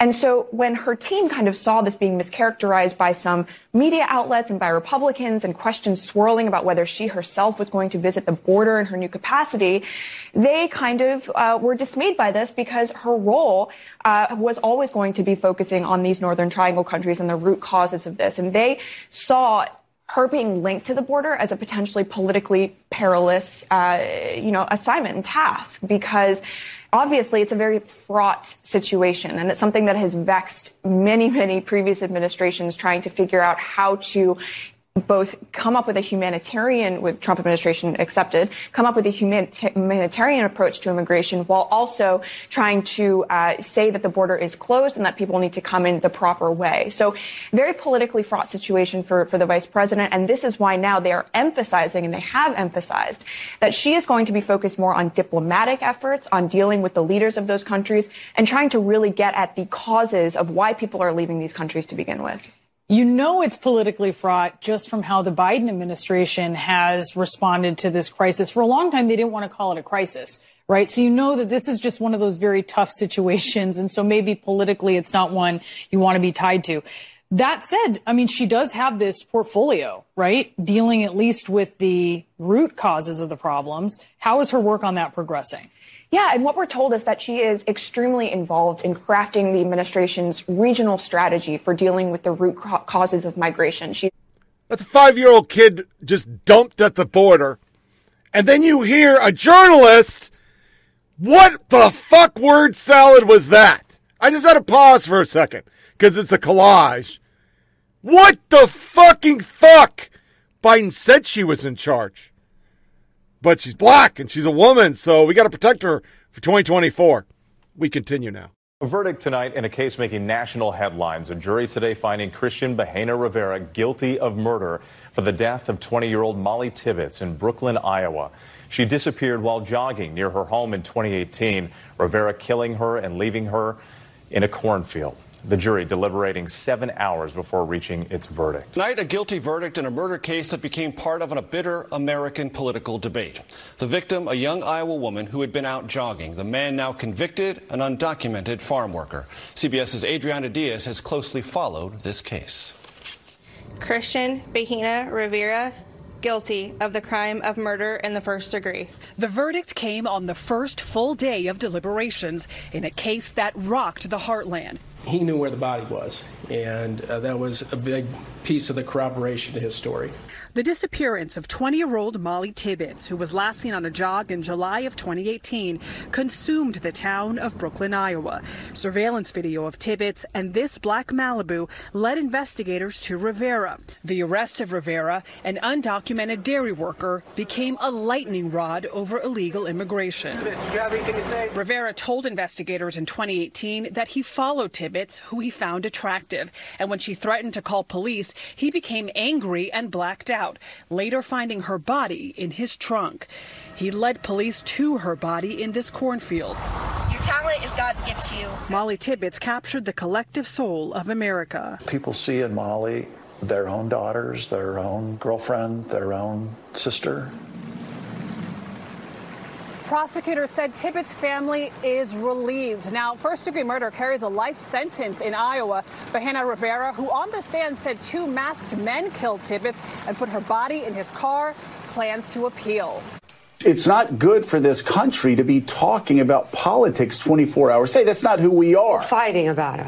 Or even talking about politics, obsessing about politics. People looking at MSNBC or Fox 24 hours a day or CNN 24 hours a day. I think, Joe, you're right in this sense, right? That we cannot underestimate the importance of competence and, in some ways, the displacement of spectacle. Under the Trump administration, every single day, as you rightly described, we were dealing with the circus and P.T. Barnum. And our politics felt that way, right? And there's this sense in which the seams of the country were coming undone. And there was this intensity. And then you combine that with the reality of COVID-19, its devastation. So, and of course, incompetence was on display every single day. Your cold, hard assessment of this budget plan. My warm, mushy assessment is that it's probably necessary. I've never been a progressive or even close to that, but it is just simply a fact that over the last 30 years, folks with a high school education and an associate's degree have not been reaping the benefits of our economy. Illegal immigrant murders. NBC ignores it completely. You heard the CBS where he's going to appeal. He's got a raw deal here, which is some masked men, because he's the right demographic. Then you literally have what the fucking fuck? Competence is on display? We're competent again? Really? We continue. As many as 3 in 4 Americans overestimate their ability to discern whether a headline is real or false on social media or across the internet broadly. That's according to a new study from the University of Utah and Washington University in St. Louis. Let's bring in CNN senior media reporter Oliver Darcy for more. People are really bad and they just don't know how bad they are. Is that what we're learning from this? That is, Victor. It's actually a really revealing study that's come out.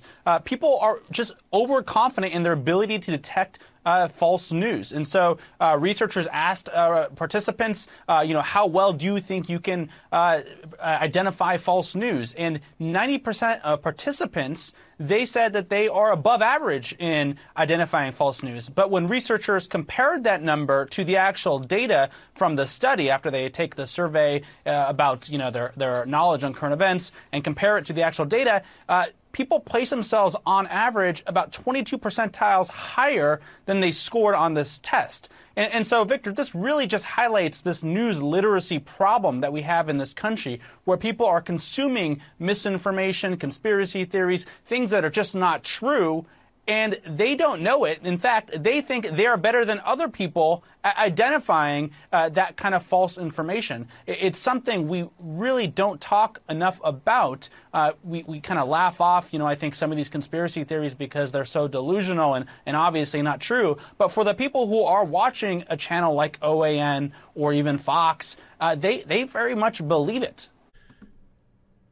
Really? Asian hate crimes, white supremacy, only white Republicans from the South who have guns and believe in God and voted for Trump aren't getting vaccinated. Do you really want to stick with that they believe stuff? Are you sure? It's crazy to think that people could use the idea of the law of unintended consequences with transparency. And, we don't want that to happen because, God forbid, people actually discover the truth. That was never the intention. And when the GOP is actually out there, frankly, many of them still contesting the election. I mean, look at the sham audit in Arizona and also changing voting laws in so many respects to minimize people's ability to be a part of our democracy, to favor themselves. I mean, tell me, just contextually, Douglas, how much danger is our democracy in really? I mean, could there be worse yet to come? There could be worse yet to come, but as we mentioned, you do have a House Select Committee. You might have a presidential commission, and then there are other options. I mean, there What if there is a new conservative party? I mean, how much do we have to listen to Mitt Romney and Murkowski and Collins complain? What if there's a new third party movement? You know, in 1912, Theodore Roosevelt broke the Republican Party in two and created the Bull Moose Party. There might be a need now for a new conservative party. That would assure the end of Trumpism and this sort of nativist, xenophobic, anti-democratic spirit that seems to be encompassing, unfortunately, over 100 million Americans. They hate you. If you don't think like them, if you don't vote like them, they hate you. This is the D.C. bureau chief for The Intercept. A system that allows 54-35 vote margin to be called a stinging defeat for the side that got the 54. It's just not sustainable. This is over one way or another. It either slides into authoritarian minority rule or the filibuster goes away and allows an actual democracy to function. Authoritarian rule. Republicans are in charge of nothing. Sam Stein, some recent bills that were defeated by filibuster along with the number of votes that got in the Senate. January 6th Commission, 54 votes. DREAM Act, 55. Manchin Toomey, 54. Disclose Act. Paycheck Fairness Act. Actually embarrassed how desperate journalists are to pressure Democrats and get rid of the filibuster. There's no other explanation for the weekly interrogation of Manchin. The rest of the world said 323 times to 6. 323 times to 6. The filibusters, the Democrats, they're Jim Crow, not Republicans. They're confusing the fact that they just don't bring it up to vote because they know they're going to filibuster it. Now, I'm sure it's more even, maybe 100 to 323. I mean, I don't know. But it's Democrats. That's why they really don't want to do it. They know they might not hold power forever. And if they don't hold power forever, fuck me. We need to get a goddamn way to stop Republicans from ruining democracy. Now they're ruining it by not going along with our partisan shit. But look at Brooks. He's an independent, supposedly. Pass it. Here's an actual voter, Heath Mayo. We don't have $6 trillion. Where are we going to get that kind of money? Same place we always do. China, Federal Reserve. There are real costs. The tab eventually comes up. You voted for Biden. You knew this was going to happen. You knew it was going to happen. This is what you were going to do. They're doing fact checks over every statement saying he's not lying. New York Times opinion editor denies they're progressive. They're not even partisan. Your audience is probably, let me make a sweeping generalization, more on the progressive or left or center left of the spectrum when it comes to reading New York Times editorials. And historically, the New York Times has been a voice somewhat of the left or center left or progressivism. And even in the argument, I notice so many of the things tend to be arguments like, are Republicans driving us democracy into a ditch type arguments, which seem to come from a particular perspective.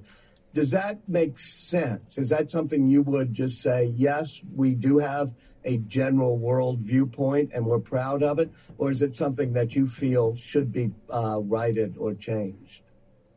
Interesting. One of my earliest memories is having a show and tell in preschool about going to the voting booth and pulling the lever for Ronald Reagan. I think I share that story because I think that it creates a perception that some people will feel confirms many of the things that they think about me. And then, just as the fact that I won a Pulitzer Prize for a series that called for a $15 minimum wage and better treatment for immigrant workers, I say that story because it's really irrelevant what my personal worldview is. Oh, really? How about this? New York Times photo collage of children killed in Gaza conflict included 17-year-old members of Hamas.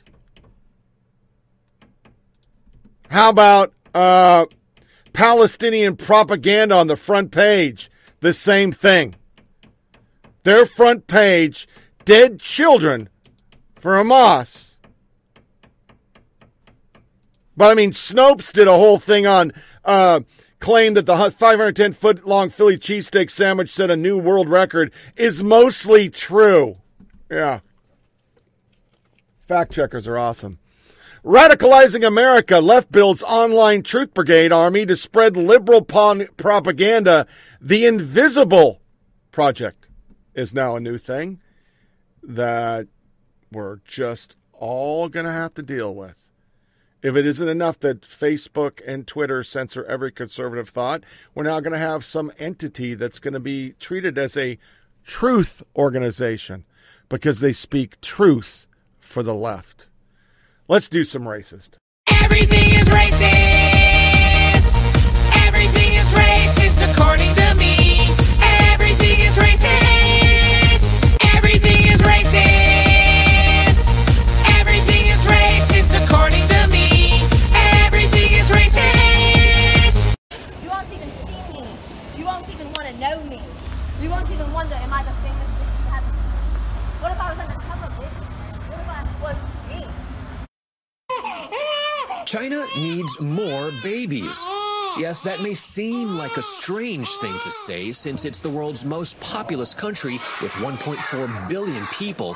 But China is getting older faster, and Beijing expects deaths will outnumber births as early as next year.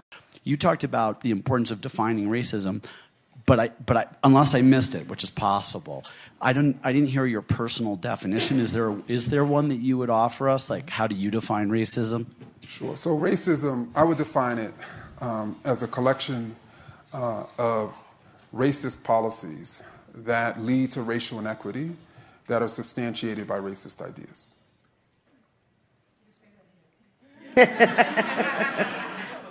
Sure. A collection of racist policies that lead to racial inequity that are substantiated by racist ideas. And anti-racism is pretty simple, using the same terms. Anti-racism is a collection of anti-racist policies leading to racial, anybody want to take a guess? Equity that are substantiated by anti-racist ideas.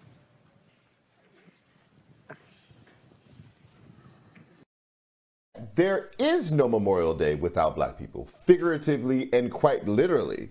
Black people, both enslaved and freedmen, have fought and died in every war the U.S. has ever taken part in. History is packed with contributions of black soldiers like Crispus Attucks, who, after his death in the Boston Massacre, is considered to be the first American to die for the cause of the Revolution in 1770. Or Robert Smalls, the Civil War hero who commandeered a Confederate ship. What the fucking fuck was all that? So we got China just omitting that, yeah, they killed babies. They, killed babies that were born and aborted billions of babies. That's a liberal city before then, sorry. That's Kendi X, basically with the worst, vague. Everything's vague. We must be vague. Vague is what we do because by being vague, we can just term everything whatever the fuck we want it. If you had a flat fucking definition, well, it just wouldn't work. And then, of course, you got that racist over the New York Times. So that was our little bumper for it. Disgusting Blue Lives Murder merchandise for sale on Amazon. A group demanded that Amazon pull it, but they don't care. It's come to my attention your website is selling T-shirts and other items embossed with the words Blue Lives Murder. Part of the letter sent by DEA to Amazon to obtain by the New York Post reads, it's disheartening that your company would allow this disgusting motto on your sales platform. Continue the hawk products emblazoned with this vile phrase puts the lives of police officers and law enforcement at risk. Amazon is perpetrating anti-police rhetoric, and of course they are. There are 204 examples of merchandise sold on Amazon that promote violence towards President Donald Trump, Republicans, police officers. Violent products include a flag with a graphic image of Trump blowing his brains out, a mug with a slogan, "Where's Leave Harvey Oswald now and we need him," and a black T-shirt with a red slogan, "Kill all Republicans." Yeah, good stuff. But there's no bias. Listen to that New York Times person last segment. Come on. They can't help it. They just don't know any better. And now we get into the embarrassing things for the media once again. I'm going to blow this up, kind of flip it to the side. Denver Nuggets basketball team was staying in the Nines Hotel in downtown Portland on Friday night when a leftist activist surrounded the building in pursuit of a man they believed to be conservative author Andy NGO. He ran for blocks till someone in the pursuing group tackled him at Southeast 4th Avenue and Morrison Street and punched him several times over his head at the brick sidewalks. Antifa brutally assaulted an Asian man they believed to be Andy NGO. I expect a full-throated condemnation from the NBA any minute now, and you'll just keep waiting because they're not going to do it. But there are people noticing, look at this bullshit. Read this deeply reported, very upsetting post-Scott Wilson report about it, how depolicing in Portland has harmed minority communities. Replies, I'm sorry, but I was assured these things were all an invention of the far right. It's conspiracy theory. QAnon. Why we believe anarchist violence in Portland now that serious voices are talking about it. Now they care, not because of violence, but because it makes them look bad. Out of order, but it goes with what we've been talking today, just lies. There are black people in this. 117 staffers sue over Houston Hospital vaccine mandate, saying they don't want to be guinea pigs. Of course, the photo from the Washington Post, it's a white person, because would you expect anything else? Then we got Harvard-affiliated physicians want to deliver preferential care based on race. The physician plan would single out black and Latinx, which I don't know what that is. I think it's Latinos that play with Lincoln Logs or something. Who knows? Or maybe they're a rap group, Latinx. Fight for racial justice and medication. Critical race theory influenced physician support for medical restitution and federal reparations. I got a point to make in a second because it just keeps on going. High school program. Let's bring this one down. This is good stuff. Really good stuff. This is, once again, as they scream about Jim Crow, they're enforcing or implementing Jim Crow. High school program sponsored by several New York colleges does not allow white students to apply. A summer accounting program that high school students does not allow white students to apply. The program is sponsored by 9 leading universities in New York State, including 5 public universities. After campus reform contacted SUNY Oswego, administrators began reconsidering their involvement in the program. Black or African American, not Hispanic, Latino, Native Hawaiian, Asian, Native American. A summer accounting program for high school students sponsored by several New York universities says, fuck you, Whitey. The Career Opportunities and Accounting Profession program sponsored by the New York State Society of Certified Public Accountants and the Monahan Scholarship Fund will introduce 250 promising unrepresented high school students. Additional virtual session about forensic accounting, interviewing skills, public speaking, networking, and accounting professional overview. All being trained. Very important because you got to go after those Republicans. It'll be killed down. As defined by the EEOC, please refer to our requirements and information below to apply.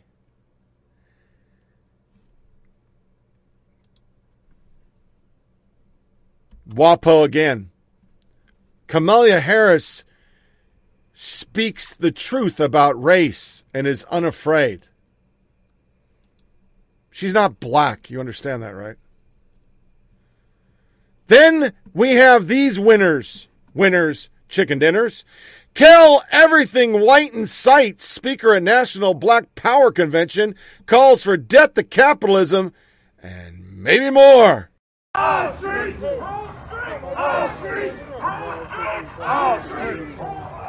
All land! All land! All land! Hey, how you doing? All streets!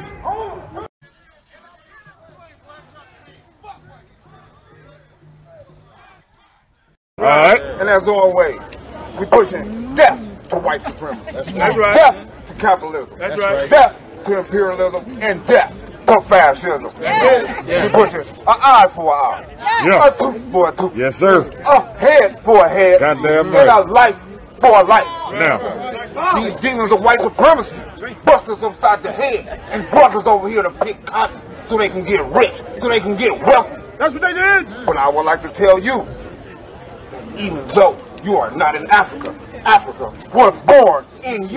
Now, Africa was born in you. Now. Now we did this powerful historical event. We must not let it stop right there. We must look deeply into the so-called black-on-black violence, the community violence, the fear, the self-hatred, which tricks us to fight each other, which tricks us to gangbang. No. We must go into our hood, the hood, not outside, the real hood, and teach those hoods, teach those DDs, teach those vice lords, teach those blood, teach those crips that they started off revolutionary. You must understand that they put us through vicious suffering, vicious oppression, and when we defend themselves, when we defend ourselves, once they die, we must understand we can never give them the pain that they gave us. So once they get buried, Khalid Abdul Muhammad taught us, once they are buried, we must bury them, dig them up, and kill them again. Bury them, dig them up, and kill them again. Bury them, dig them up, and kill them again. And again. Black power. Vicious, greedy-ass white man took the land. We were 1,000 years before Columbus, goddammit. My direct blood lineage, 1,000 years before Columbus. And we know that the white man, his graveyard only goes back a few hundred years. Our graveyard go back a few thousand years. On this street, on this soil, on this land. Whose street? Our street. Whose street? Our street. Whose land? Our land. Whose land? Our land. Whose land? Our land. Whose land? Our land. Whose land? Our land. Whose land? Our land. So we must have reparations and our land. Our goddamn land. So don't let the white man fool you, telling you 300 people massacred at Tulsa.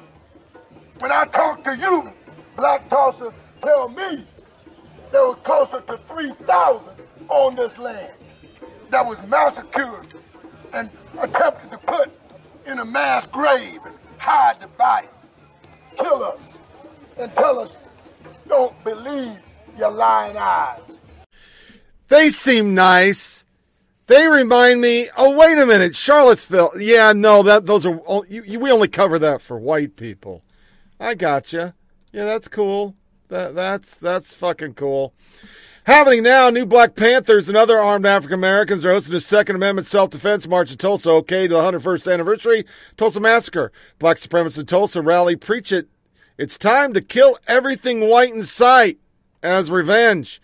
The National Black Power Convention was held on the weekend in Tulsa, Oklahoma to mark the 100th anniversary of the Black Wall Street Massacre. Events include a Second Amendment march for reparations, with many participants exercising their right to open carry, which I'm just fine with, except when they say kill all whiteys, because that's probably wrong, but, you know, what do I know?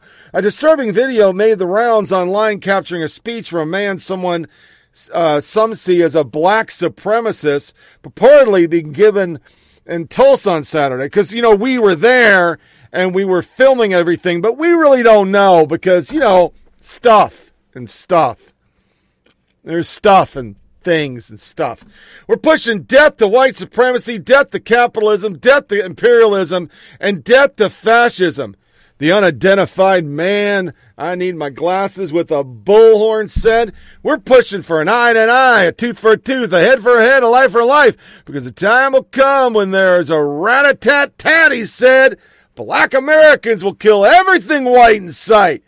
He ran it on about Black Nation and giving crackers hell from the cradle to the grave.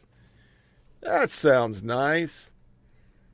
Pine Tree riots showed them all. The struggle for reparation must be, this is a KTUL reported, that the theme of the convention was reparations now. They omitted everything else, though, because, you know, rat-a-tat-tat, kill cracker. That doesn't help Biden.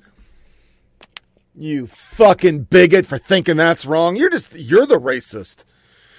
The struggle for reparation must be escalated. A news release from organizers said, "We must fight on every front to achieve redress and reparations for the atrocities committed upon Tulsa massacre descendants. We must intensify the fight to achieve reparation for all 40 million blacks still grossly affected by racism, inequality, wealth disparity, police brutality, and the like. Tulsa will mark a new beginning in the upgraded fight for reparation for black people." There's absolutely no appetite for that in Tulsa. They tried to pop something off last summer, but it always fizzles quickly. Not enough national media presence here to fuel it. Tulsa media couldn't be bothered to report it. Where is the media? Wasn't the AG in Tulsa? Yeah, they were. And the biggest threat to our country is white supremacists. Yeah. I mean, that's there. This is what we're doing simultaneously because we're running out of things called racist. Ellie Kemper exposed for allegedly winning the title of Queen of Love and Beauty at the Veiled Prophet Ball, which according to sources is a KKK pageant. Thoughts? Story v. Deaf Noodles.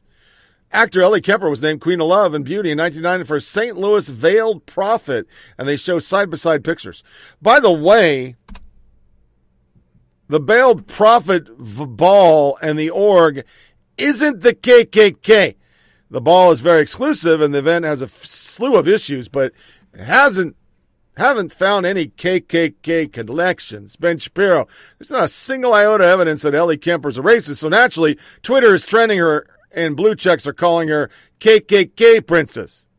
Absolute garbage. But of course, it doesn't have to be true. You know, simultaneously, you got Black Panther saying, "Rat-a-tat-tat, kill Cracker from the cradle to the grave." Unconstitutional. Yep, Washington Post opinion. Laws against teaching critical race theory in college are unconstitutional. Teaching CRT as a theory is protected by the First Amendment. Forcing people to participate in the struggle sessions where treatment differs by race violates the 14th Amendment and the Civil Rights Act of 1964. Yep, some of the worst examples of what we've heard taking place on campus or K-12 would be violations of federal, state anti-discrimination laws. I suspect there'll be some lawsuits against it, and there's already been two, and two judges have found his reparation shit, which he just called for reparation, because Coon Man wore blackface, KKK dude, kind of like a bird, signs a bill, forces Virginia University to start reparations, Guthrie and Northman. Coon Man approved legislation for forcing several universities to start programs benefiting descendants of slaves. University must provide tangible benefits such as college scholarships and economic development program to communities with demonstrative history of connection to slaves, and they will get struck down. One of the judges was appointed by Obama. You can't do this, but you can do this. Yeah, this is about what. I would play the montage of violence, but I've played it a million times. It's been a year since a fire at St. John Church during George Floyd protests in D.C., the magic fire. It just happened. Nobody knows how. Church rector Reverend Rob Fisher tells WTOP there's still a lot of repair in the hundreds of thousands of dollars, despite the Fishers tells me work for racial justice continues because we don't want them to burn us again. Fire started by itself. Did the church spontaneously combust? Did the devil walk in? That's what I'm asking. The devil just walked in. Oh, yeah, Trump went to visit it after they tried to burn it down. A white driver was arrested after she was accused of striking two black women with a car during a peaceful protest over the death of Andrew Brown Jr., North Carolina authorities say. White driver was arrested. She was accused of striking two black women with a car during a peaceful protest over the death of Andrew Brown Jr. Lisa Michelle O'Quinn, 41, was charged with 2 counts of assault with a deadly weapon with intent to kill by use of motor vehicle, 1 count of careless and reckless conduct, and 1 count of unsafe movement. She'll also be counted as being a racist. Protesters block road. Woman makes right turn. Protesters get hit trying to prevent her from doing so. Woman gets arrested. If you watch, let's just watch the video.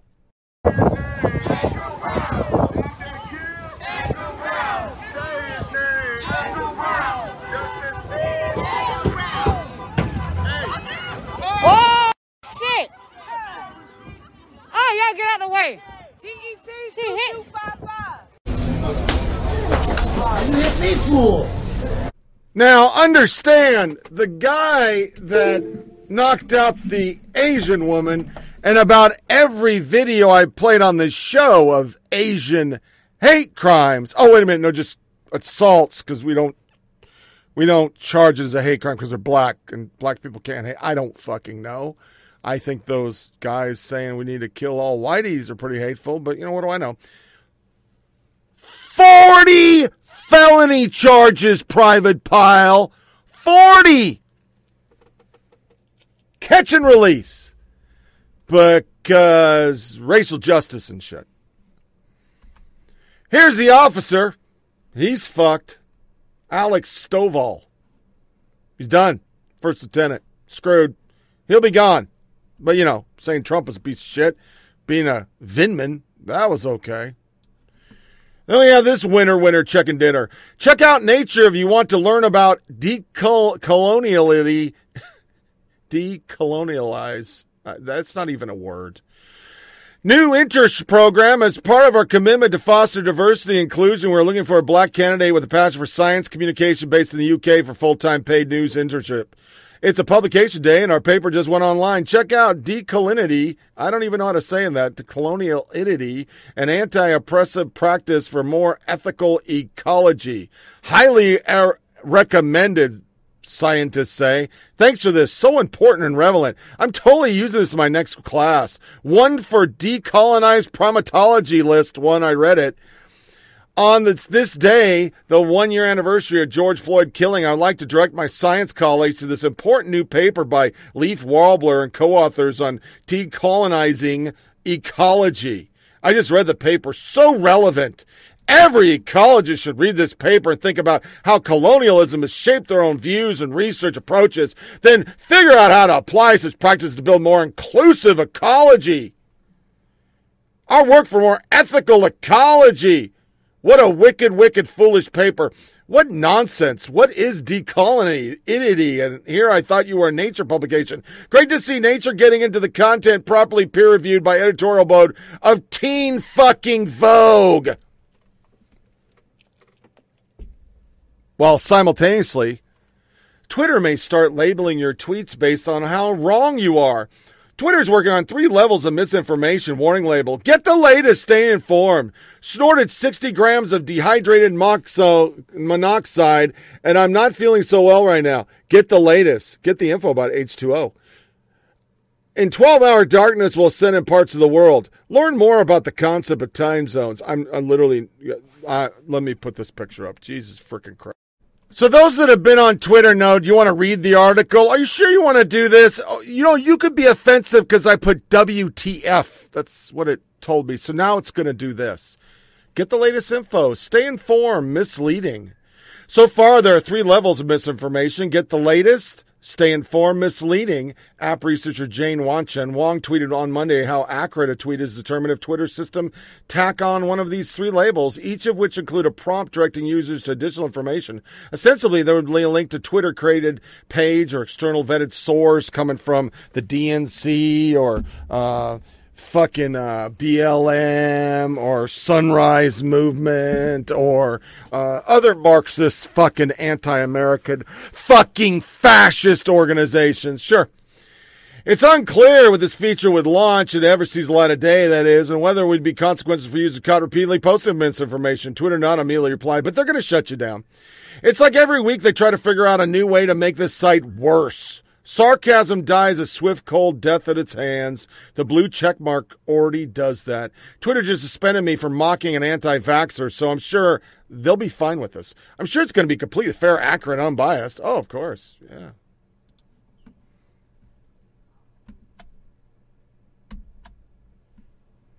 This is our U.S. Embassy. To the Holy See celebrates Pride Month with a pride flag on display during the month of June. The United States respects the dignity and equality of LGBTQ. So embarrassing. Just what we want the diplomatic corps to do, right? Shoving a stick in the eye of the Vatican. Would it be nice if we had some Catholics at the U.S. Embassy to see this? Yeah. Hey, POTUS, Why are government employees trolling the Vatican on taxpayer dime? Even though you're not meaningful Catholic, why unnecessarily piss off an ally? Going to do the same in the Middle East? I highly doubt that. But we're still indoctrinating. This is Blue's Cute Clues. Yeah, you see it. It's a tranny. It's a tranny in a kid's show. Mm-hmm. Pride Month's upon us, and with that, the onslaught of LGBTQ fascism propaganda from every corporation and media outlet. Unfortunately for the children of America, classic cartoons such as Blue's Clues are the latest mechanism used to target kids and snuff out their innocence. Blue's Clues published a video to its YouTube channel entitled Blue's Clues Pride Parade Sing Along, and it sounded a little something like this. Blue, look at all these families. Hi, families. It's time for a pride parade. Families marching one by one, hurrah, hurrah. Families marching one by one, hurrah, hurrah. This family has two mommies. They love each other so proudly, and they all go marching in the big parade. Families marching two by two, hurrah, hurrah. Families marching two by two, hurrah, hurrah. This family has two daddies. They love each other so proudly, and they all go marching in the big parade. Come on, friends! Families marching 3 by 3, hurrah, hurrah. Families marching 3 by 3, hurrah, hurrah. These Babas are non-binary. They love each other so proudly, and they all go marching in the big parade. Families marching 4 by 4, hurrah, hurrah. Families marching 4 by 4, hurrah, hurrah. Trans members of this family all love each other so proudly, and they all go marching in the big parade. Come join the fun! Families marching 5 by 5, hurrah, hurrah. Families marching 5 by 5, hurrah, hurrah. Some people choose their family. They love each other so proudly, and they all go marching in the big parade. Families marching 6 by 6, hurrah, hurrah. Families marching 6 by 6, hurrah, hurrah. Ace, Bi, and Pan grown-ups, you see, can love each other so proudly, and they all go marching in the big parade. Oh yeah! Families marching 7 by 7, hurrah, hurrah. Families marching 7 by 7, hurrah, hurrah. All families are made differently. They love each other so proudly, and they all go marching in the big parade. Families marching 8 by 8, hurrah, hurrah. Families marching 8 by 8, hurrah, hurrah. This house is a family of kings and queens. They love each other so proudly, and they all go marching in the big parade. Let's celebrate! Families marching 9 by 9, hurrah, hurrah. Families marching 9 by 9, hurrah, hurrah. Allies to the queer community can love their queer friends so proudly, and they all go marching in the big parade. Families marching 10 by 10, hurrah, hurrah. Families marching 10 by 10, hurrah, hurrah.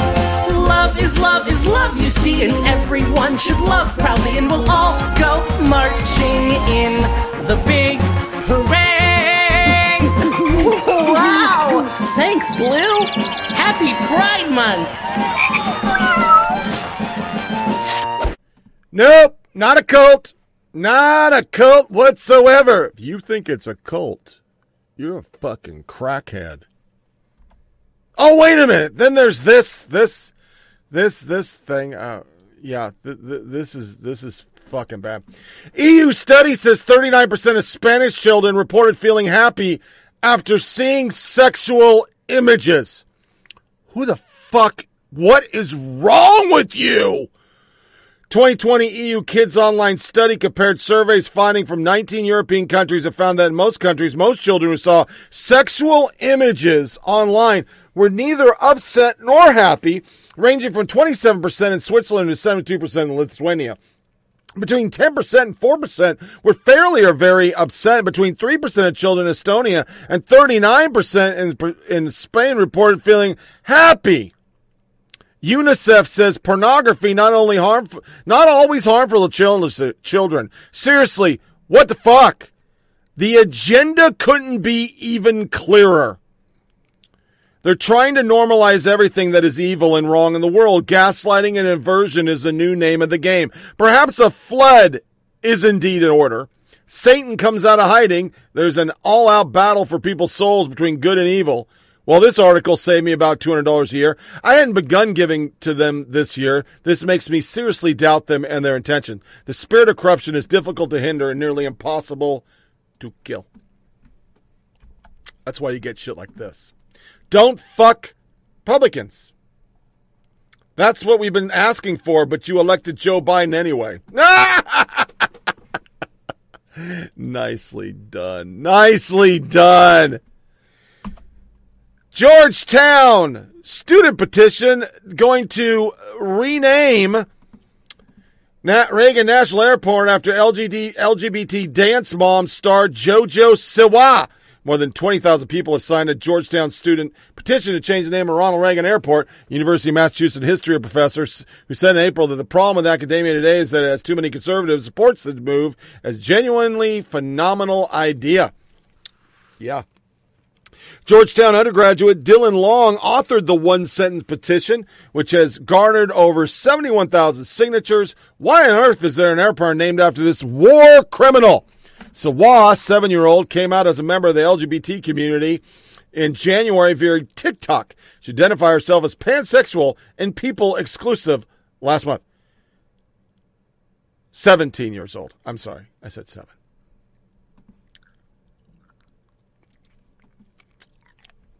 Yeah. These people are horrible.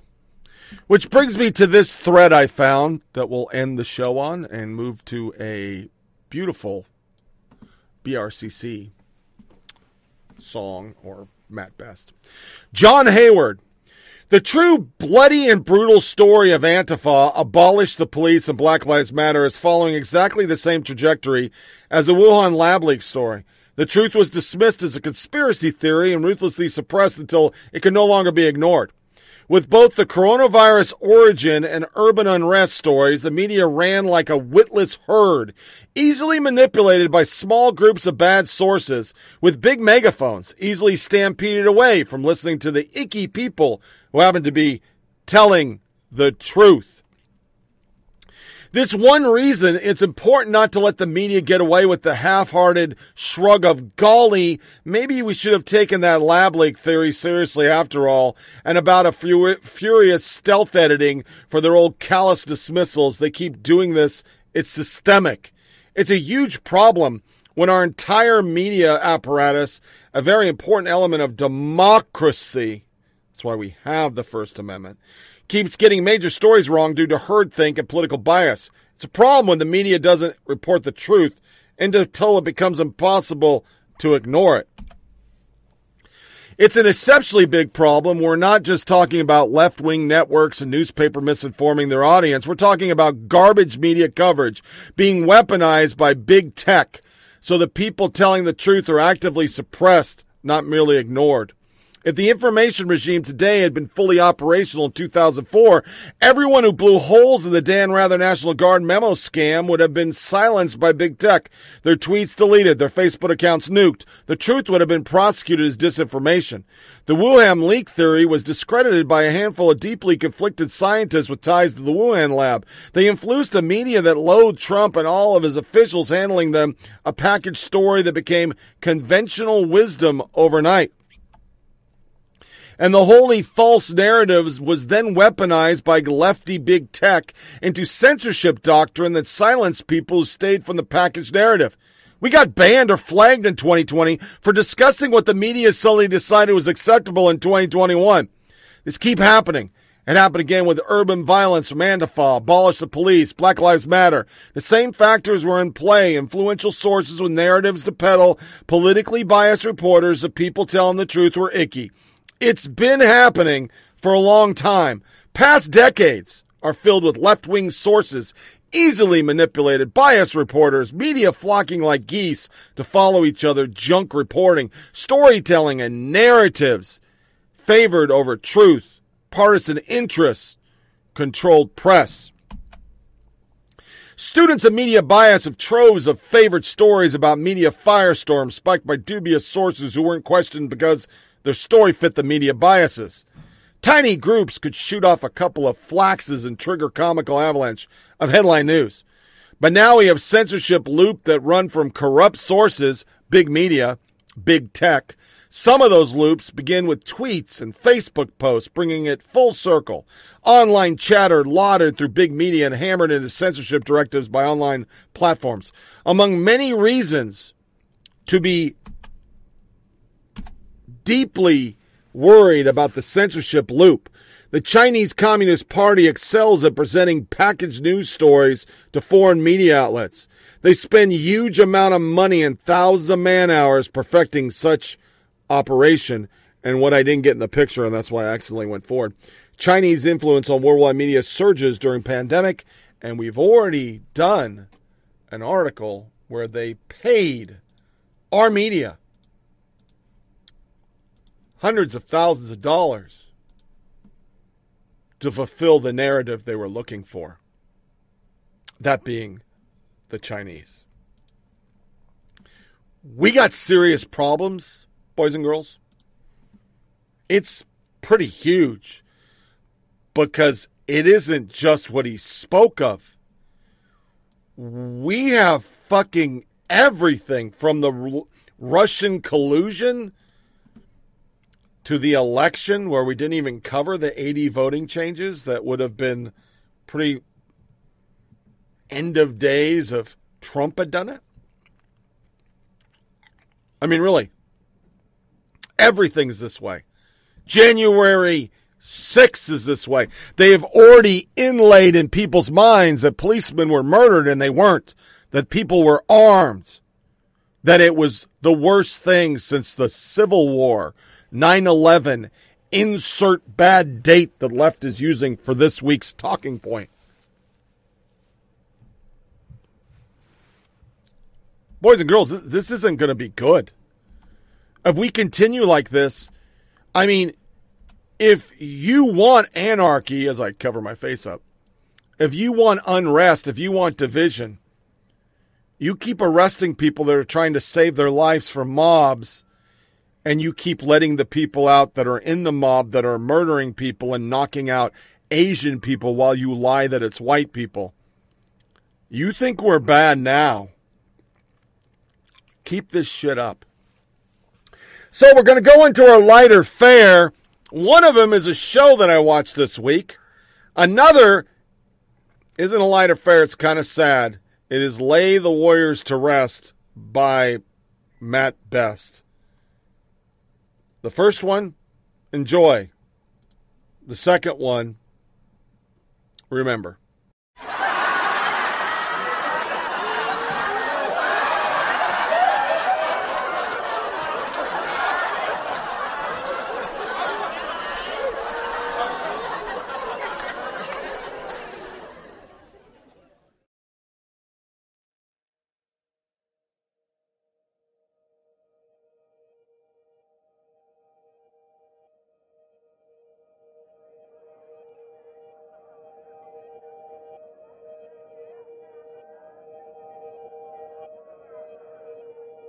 When we lay our warriors to rest, it's to the good times, it's to the bad times, and the memories we'll always have. 'Cause when we lay our warriors to rest, raise your glasses just to the fallen and the ones who will never forget.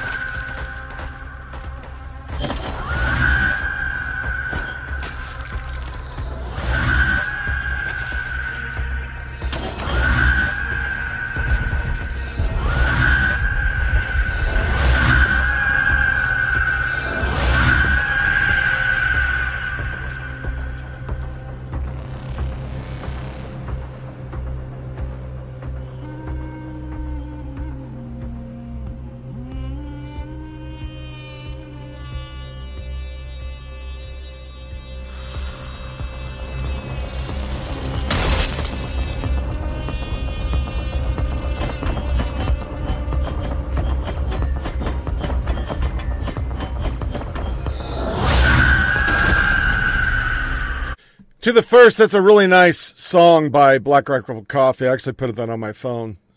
Pretty poignant for those that are vets and have lost friends over the last 20 years of conflict that nobody seems to care about.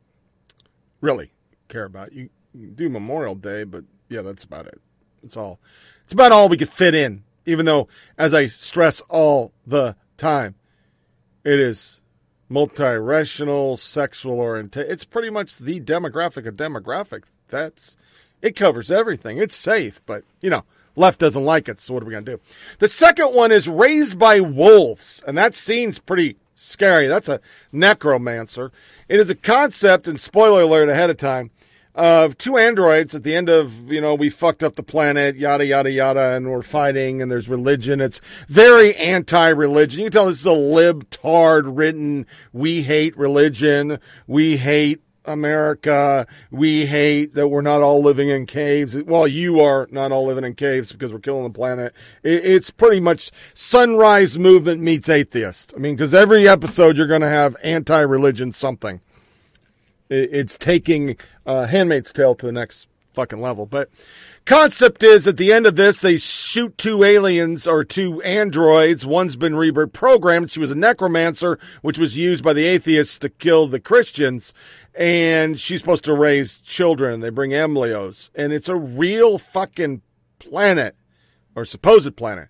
It's Kepler 22b. It was found by the Kepler satellite in 2011. It's real. It's like 6,000 light years away. It would take you 18,000 years to get there. So we'll never be there. But it's a planet circling a star that could possibly have life and water, they think. But that's really far away. So I don't really think they know that. But anyway, it's pretty good. It devolves around episodes 7 through 10. Gets a little bit weird, but it's pretty good. It's worth watching. So you can get it on HBO Max. It's one of their original series. I wanted to cover it. And that wraps up another episode of Flyover Politic Podcast. Not doing the what did we learn, because I think that last thread there pretty much sums it up. It's been our theses for the last couple months that post-election, all the truth comes out. It just always happens. And that shows we have a major problem with our media. They can get on TV and say we really need to stamp out misinformation, and Twitter can silence everybody. But the truth always comes out. And the more the truth comes out, and it's the exact polar opposite of what the media and the Democrats are saying, you won't even be able to keep in those groups that you're scaring with racism. You're not going to be able to keep it hold together forever. You can change every laws. Eventually, before our lifetime's done, this revolution will be over, and it'll be found to be the most shallow, narcissistic power grab we've ever seen, based on utter lies and total disdain for the country. Because before they're done, if they're not stopped, we will be owned by China. Our debt is so huge. Keep handing out the free. Eventually you run out of it, and you do a Clinton where they pull the rug out of a lot of the demographics that they're pitching to right now, and they're left with no money. You can keep feeding the dog, but eventually it's going to bite you when you stop feeding it, and that's eventually going to happen. They're going to be hurting, but it's going to take a long time because they keep being the fascists they are. They're silencing any opposing views, as I said they would, and they're not reporting anything that's inconvenient for the lies coming out of administration, like every administration. They all lie. Just all of a sudden we had a problem with Trump lying or Bush lying. Remember, H. Bush is the greatest thing ever to everybody now. There's been people who are actually guilty of what they did to that man because they just made some shit up and they got rid of him because they couldn't have 16 years of Republicans. They just couldn't do it. They're unhinged. And remember, last thing, because I said I wasn't going to surmise, but I will. That mental health study says it all. You are seeing it every day. These people are not good, and they're on your TV every day. That's pretty fucking scary. So, go to foppodcast.com for this episode and last episode, and links to get every episode ever done. Disconnect from your devices. Don't give the yeah-yeahs. And let's tune back in on Sunday, 6 June, year of our Lord, 2021, for our next show. Thanks for listening, folks, and take care.